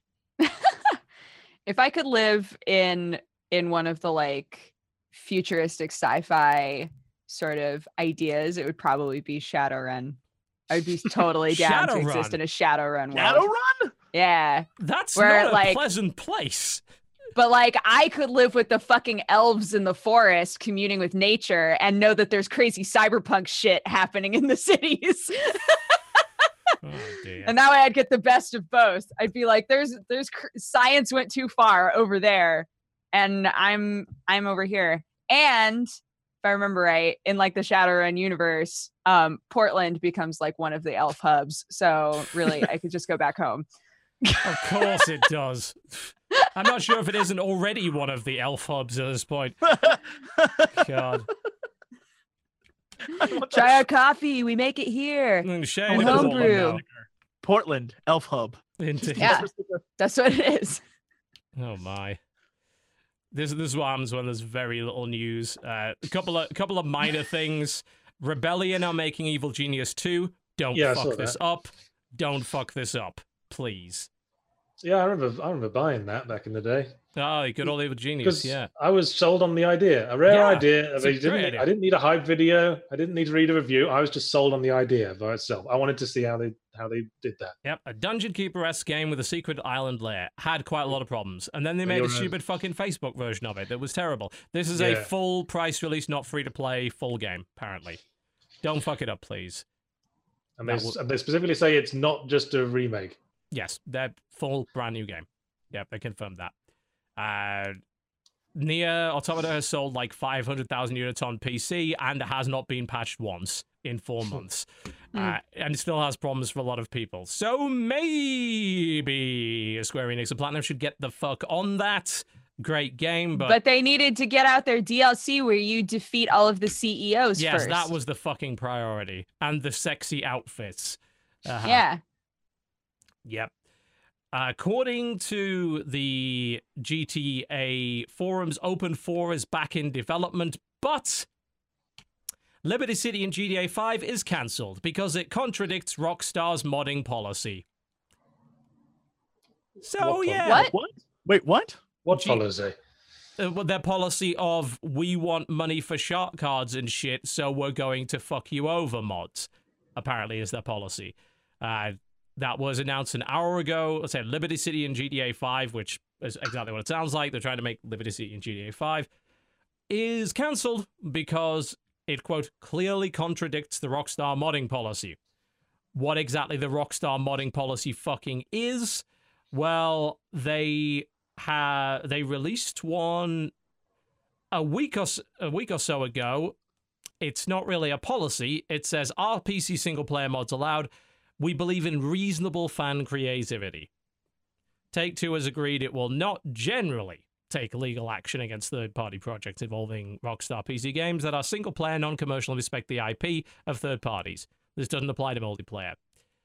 This isn't a license, doesn't constitute an endorsement, approval, or anything fucking else, and we can basically sue you at any time. We're friendly! So the plan for that was just to copy-paste Liberty City from GTA 4 into the GTA 5 engine? I mean, I think they were sort of rebuilding it kind of from the ground up, I would imagine. They're not allowed to do that. Man. Fucking whatever. Rockstar and... Oh, well. Back to making titty mods for Skyrim. Yep. No, but for real, keep that up. Bethesda might even hire you and pay you development milestones for doing that now. Oh my god. It's like, yeah, Bethesda's anti-modding. They're willing to pay us for modding, whereas Rockstar is fucking threatening legal action against people at fucking random. Yeah, all right, sure. Yeah, I think there's one that I would obviously choose as better than the other. Which one? God, such a hard fucking decision. Titty mods. Titty mods. Yeah, like the sound of that. Yep. That's it, I think, pretty much. That's about it. July. Yay. July. Cool. Get to catch up on shit I've missed. That's fine. The sun's out. Everyone's having fun. Guns out, bro. Yep. Want to be out of here right now to do that. But we do have releases first. Jesse, you've got less Michael Myers and more mutually assured destruction on this list by the looks of it. It has been wiped out in nuclear fire. Good lord. There was like 100 games. There's now about 10. What the fuck? Many of them were like you're a ball and you have to roll through this maze. Or like a lot of them were bad. So what have you got against You're a Ball games? I played some great You're a Ball games on the Commodore 64. There's only one good You're a Ball game. It's called The Ball. Simple. Though Marble Madness qualifies too, I think. So. Okay, y'all ready? Super Monkey Ball maybe as well. Okay, there's actually quite a few Euro Ball games that aren't too bad. All right, I can see the point. Y'all ready? Sure. What do we got? Okay. For the 4th of July, aka today, we have Metamorphose S. A 2D action adventure game with RPG elements. Yeah, this game looks pretty flashy, like Flash made, but it seems I mean, it looks interesting. Like visually, there's a lot of cool enemies and things going on there. So if you can get over the fact that it looks like you're playing it on Newgrounds, it kind of has like cool enemies, and I'm down with that. I'm seeing an armored dinosaur. There's a big fish man right there. Main guy looks a little bit like the original Dante from Devil May Cry, but with blue hair. Sort of. Yeah, I could see that. Animations are a little jank, let's just say, on it. Newgroundsy is the proper answer. Yeah, flashy. Okay. Animations with the emphasis on anime. Indeed. All right, okay. Next up is Quantized. It's like a VR music experience. Hugely generated audio reactive. I was in. I want this so badly because it's gonna be weird. Is this just a fucking Winamp visualizer for VR? Yeah, I was about to say, like an audio visualization for VR. I think so. Well, if you really want to get a headache as fast as is humanly possible, cue up some Napalm Death. Yeah. And stick this on. Absolutely. The next game. Like if you really want to get out of having sex with your spouse. Napalm, look, I refuse to believe that Napalm Death is anything other than an aphrodisiac at this point. The next game. Dragon Force. Now that... okay. Oh, God. Through the fire and the flames. Yeah, all right. Yes. The next game is called That's You for PS4. Okay. And I would just like to say the first review that I found of it is by a person named Sam Brook, and I'm weirded out. Anyway, Jesse, what is this game? Because it looks weird. It's not on Steam, so what is it? Truthfully, it's a PS4 game that I have no idea what it is. It looks like a party game, and except it like is using real use. It's using you in the party game. I literally have no clue. It's like a Jackbox game, kind of. Right. but Jump still into a party game that is all about you. That's what I've got so far. Oh, yeah. It's sort of a kind of use your words, Jackbox-esque things. Yeah, it looks like they probably use the PlayStation camera, and it's like fill in the blank kind of thing, which are fun. Mm. On July 5th, we have Speedrunners coming to PS4. Oh, finally. That's been out on PC for a while now. Good game. On July 6th, we have Preta, Vendetta Rising. All right, so it's an early access. It has a nice logo font. I'll give it that. It's what, a VR hack and slash. Wait a minute. What is a MORPG? Just multiplayer online RPG? I don't know. Not Maybe. massively. Or just a massive online RPG. Yeah, I was gonna say, The other, I guess. there does seem to be like an M missing from that usual one. It's usually MMORPG. Why it's co-op with 3 players, it says. Oh, so just a regular multiplayer game. This is a very strange choice for VR. It's in third person, behind the character, a bit spectacle fightery. Yeah. Why would you make this in VR? Yeah. What's That's the question the that hangs point? over anything that isn't first person, I suppose. Yeah, some people were making. I think it was when they showed Star Child at E3, and we had, I think, Jeff Canada come on the show and defend that and said, actually, I played and it was great. Mostly because play a 2D game that you can turn your head and see what would otherwise you would not be able to see is kind of actually quite neat. But this, I'm not seeing the benefit of it being in VR from that perspective. This next game looks right up my fucking alley. That's why I picked it. It's called Baobab's Mausoleum, Episode 1. Ovnifagos, don't eat flamingos. Was that a Mad Lib? It looks like a crazy horror-ish RPG. It says it's Monkey Island meets Zelda Link's Awakening meets Twin Peaks meets SpongeBob SquarePants. I was getting One of these Earthbound pictures vibe from has the a video. bunch of people hanging dead from a tree. So Yeah. There's a giant monster this like looks out in the woods. It's crazy. terrifying, awesome. Oh, God. Mhm. And has it got this like retro TV effect going through the whole thing? Yeah, it's a CRT kind of. It's just shit the going trailer, on. I think. Is that just like a plugin you can download now to stick a CRT style look on pretty your much. game? Yeah. It's becoming somewhat overused to some extent. Yeah. Next up is Revenant Saga for Wii U. It's a JRPG, if I recall correctly. Yeah, and then after that is Kirby's Blowout Blast for 3DS. What a fucking title. Oh, God. We've got some ACA Neo Geo Metal Slug 2 for the Switch. Finally. There was a platform that didn't have Metal Slug on it, and now that has been resolved. Right? All fixed. Yeah. Basically, it's going to be a success now. I'm sure. Toby, The Secret Mine for I PS4. called it a mine. Mine! Ooh, the art in this looks interesting. Puzzle platform inspired by Limbo and Badland. Right. Inspired is one way to put it. So small child scary world game. Gotcha. Kinda, but you look like you're a monster of some sort, like a little monster. Doesn't So look. it's Hollow Knight inspired as well. Yes, yeah. It's very inspired, honestly. It came out actually a couple of years ago on PC. They've obviously ported it now. It has mixed reviews, unfortunately. Oh well. Next up is Vaccine for Switch. Vaccine is that game that was on Steam for a while. Literally, it's co-op, and one of your friends gets sick, and so you have to like go through a creepy mansion to save them. Oh yeah, the random house. Will you be able to uncover the mystery, save your friend kind of thing? Switch is a.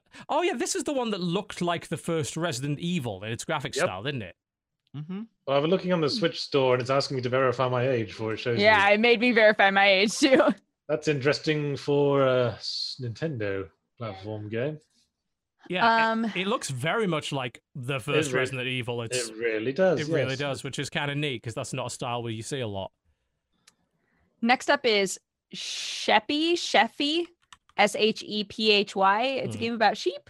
Question mark. Yeah, it's a single-player card game for Switch. About sheep. Yeah, about sheep. About sheep. About sheep. Cool. Next up is Heroes Never Die on July 7th. Yeah, this is out. Well, actually, it was supposed to be out on June the 1st. Evidently not. It's a next-gen shooting game, whatever the fuck that means. I'm Is trying it to called that to get Overwatch players to give it a second look? maybe. I mean, graphically it looks fairly impressive. I'm looking at it right now, and I'm just like, what is the gameplay? It has VR, because of course it does. Oh, Right. here's the gameplay, and It's an action-adventure game, which tells us a lot. Yeah, it just seems to be a behind-the-shoulder kill monsters thing. And then the VR mode is like first person, I guess? Question mark. Yeah. It was looking like, what's that game? That's like Thief or you're a goblin. Oh, Sticks.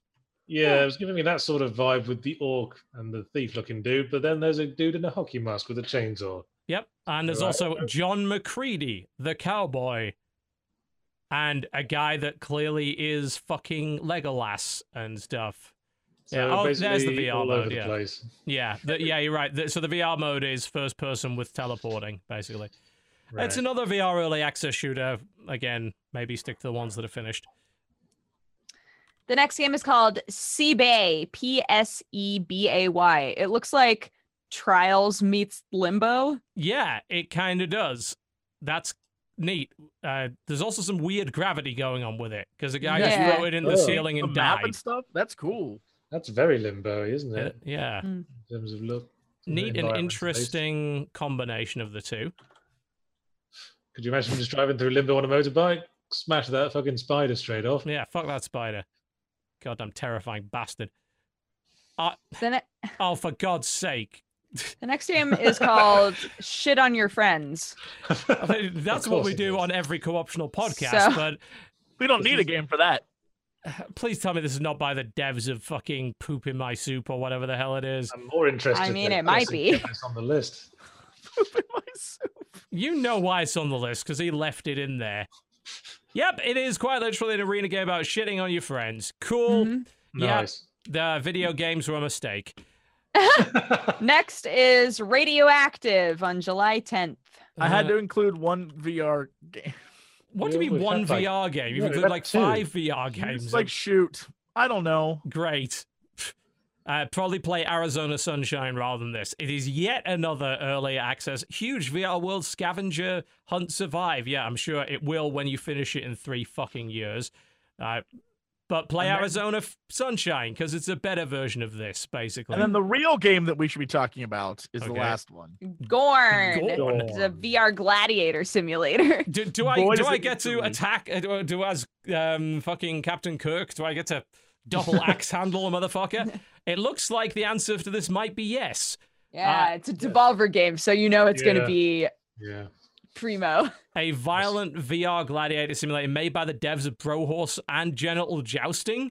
Okay. All right, I'm kind of in on this now. Can we talk about how during the clip when he fights, he just gives the guy a middle finger He before gets the middle punching? finger and then just punches it in the fucking face. That's amazing. This is what VR was built for. Yep. I'm just not sure there seems to be much to it, except there's one arena Not really. and one or two beefy Oh, you dudes. just ripped off the guy's head. Yeah, and that beyond the pretty cool trailer, you are very much right on that. The problem is, again, it's early access, which is again Yeah. unfortunate. But Right. the sense of humor certainly looks pretty cool. Yeah, just a bit tech demo-y at present. Yeah, it's all a lot of VR stuff is at the minute.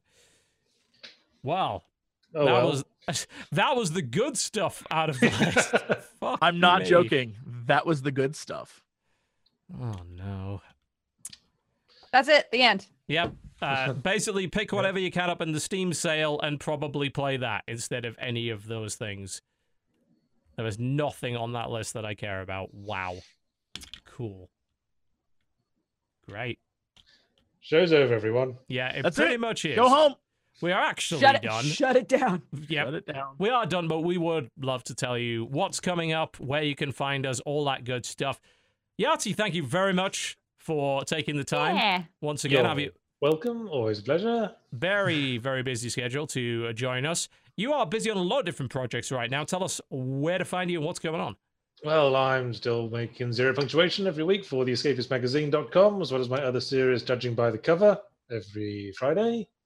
I've been streaming a lot more lately as well. I do a Wednesday stream at 11 a.m. Pacific after Zero Punctuation comes out of the game I reviewed that week with the other Escapist lads, and I've been streaming at the weekend with my girlfriend, mainly Dark Souls and games that she likes, because I make her play Dark Souls, and then I have to let her play something she likes. Ah, yes. What's the URL for your stream?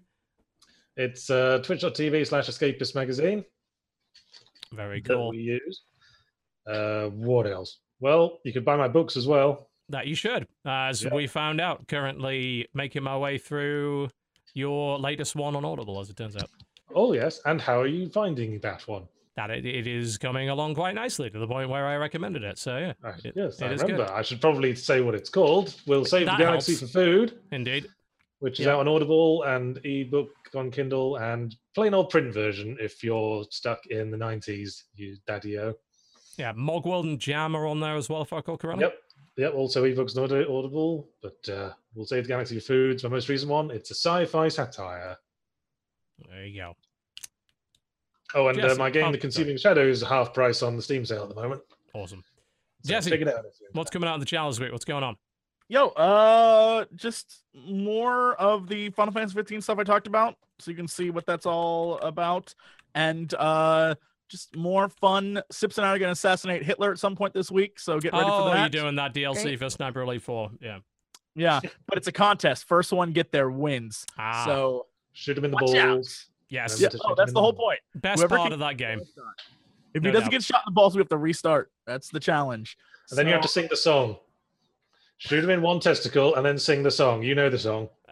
I refuse. Adolf Hitler's only got one ball. That's the one. The other one's hanging in the elbow hole. Yes. If I recall correctly. Yep. And his mother, the dirty bugger, cut it off when he was small. Yes, he did. I got in trouble during electronics class at school. Happy Independence Day, everybody. Happy Independence Day, everyone. What could be more freedom inspiring than that? Chopping off Hitler's balls. Dodger, what you got coming up this week? What's going on? Finally getting back into YouTube stuff since being gone. We have lots to talk about from Anime Expo, so that'll be happening. And then just streaming. Gonna be doing some more Final Fantasy 14 stuff, and we have a shirt for sale. We have a new shirt for sale. If you guys would like to check it out, it's a good one. You can find it at dexbon.us/Nyandere. Good goofs, good goofs. Nyandere. Yeah. How would you spell Anime that? things, basically. Nyandere. Like yandere, but like nyan, because it's a cat yandere. Yeah. Still don't get it. What? But yeah, come watch my streams. We have fun and watch this again next week. What are you eating right now? What? This? What is that? It's a red bean bun. Where did you get that? I got it at 85 degrees. When did you get that? This morning. Why wasn't I getting that?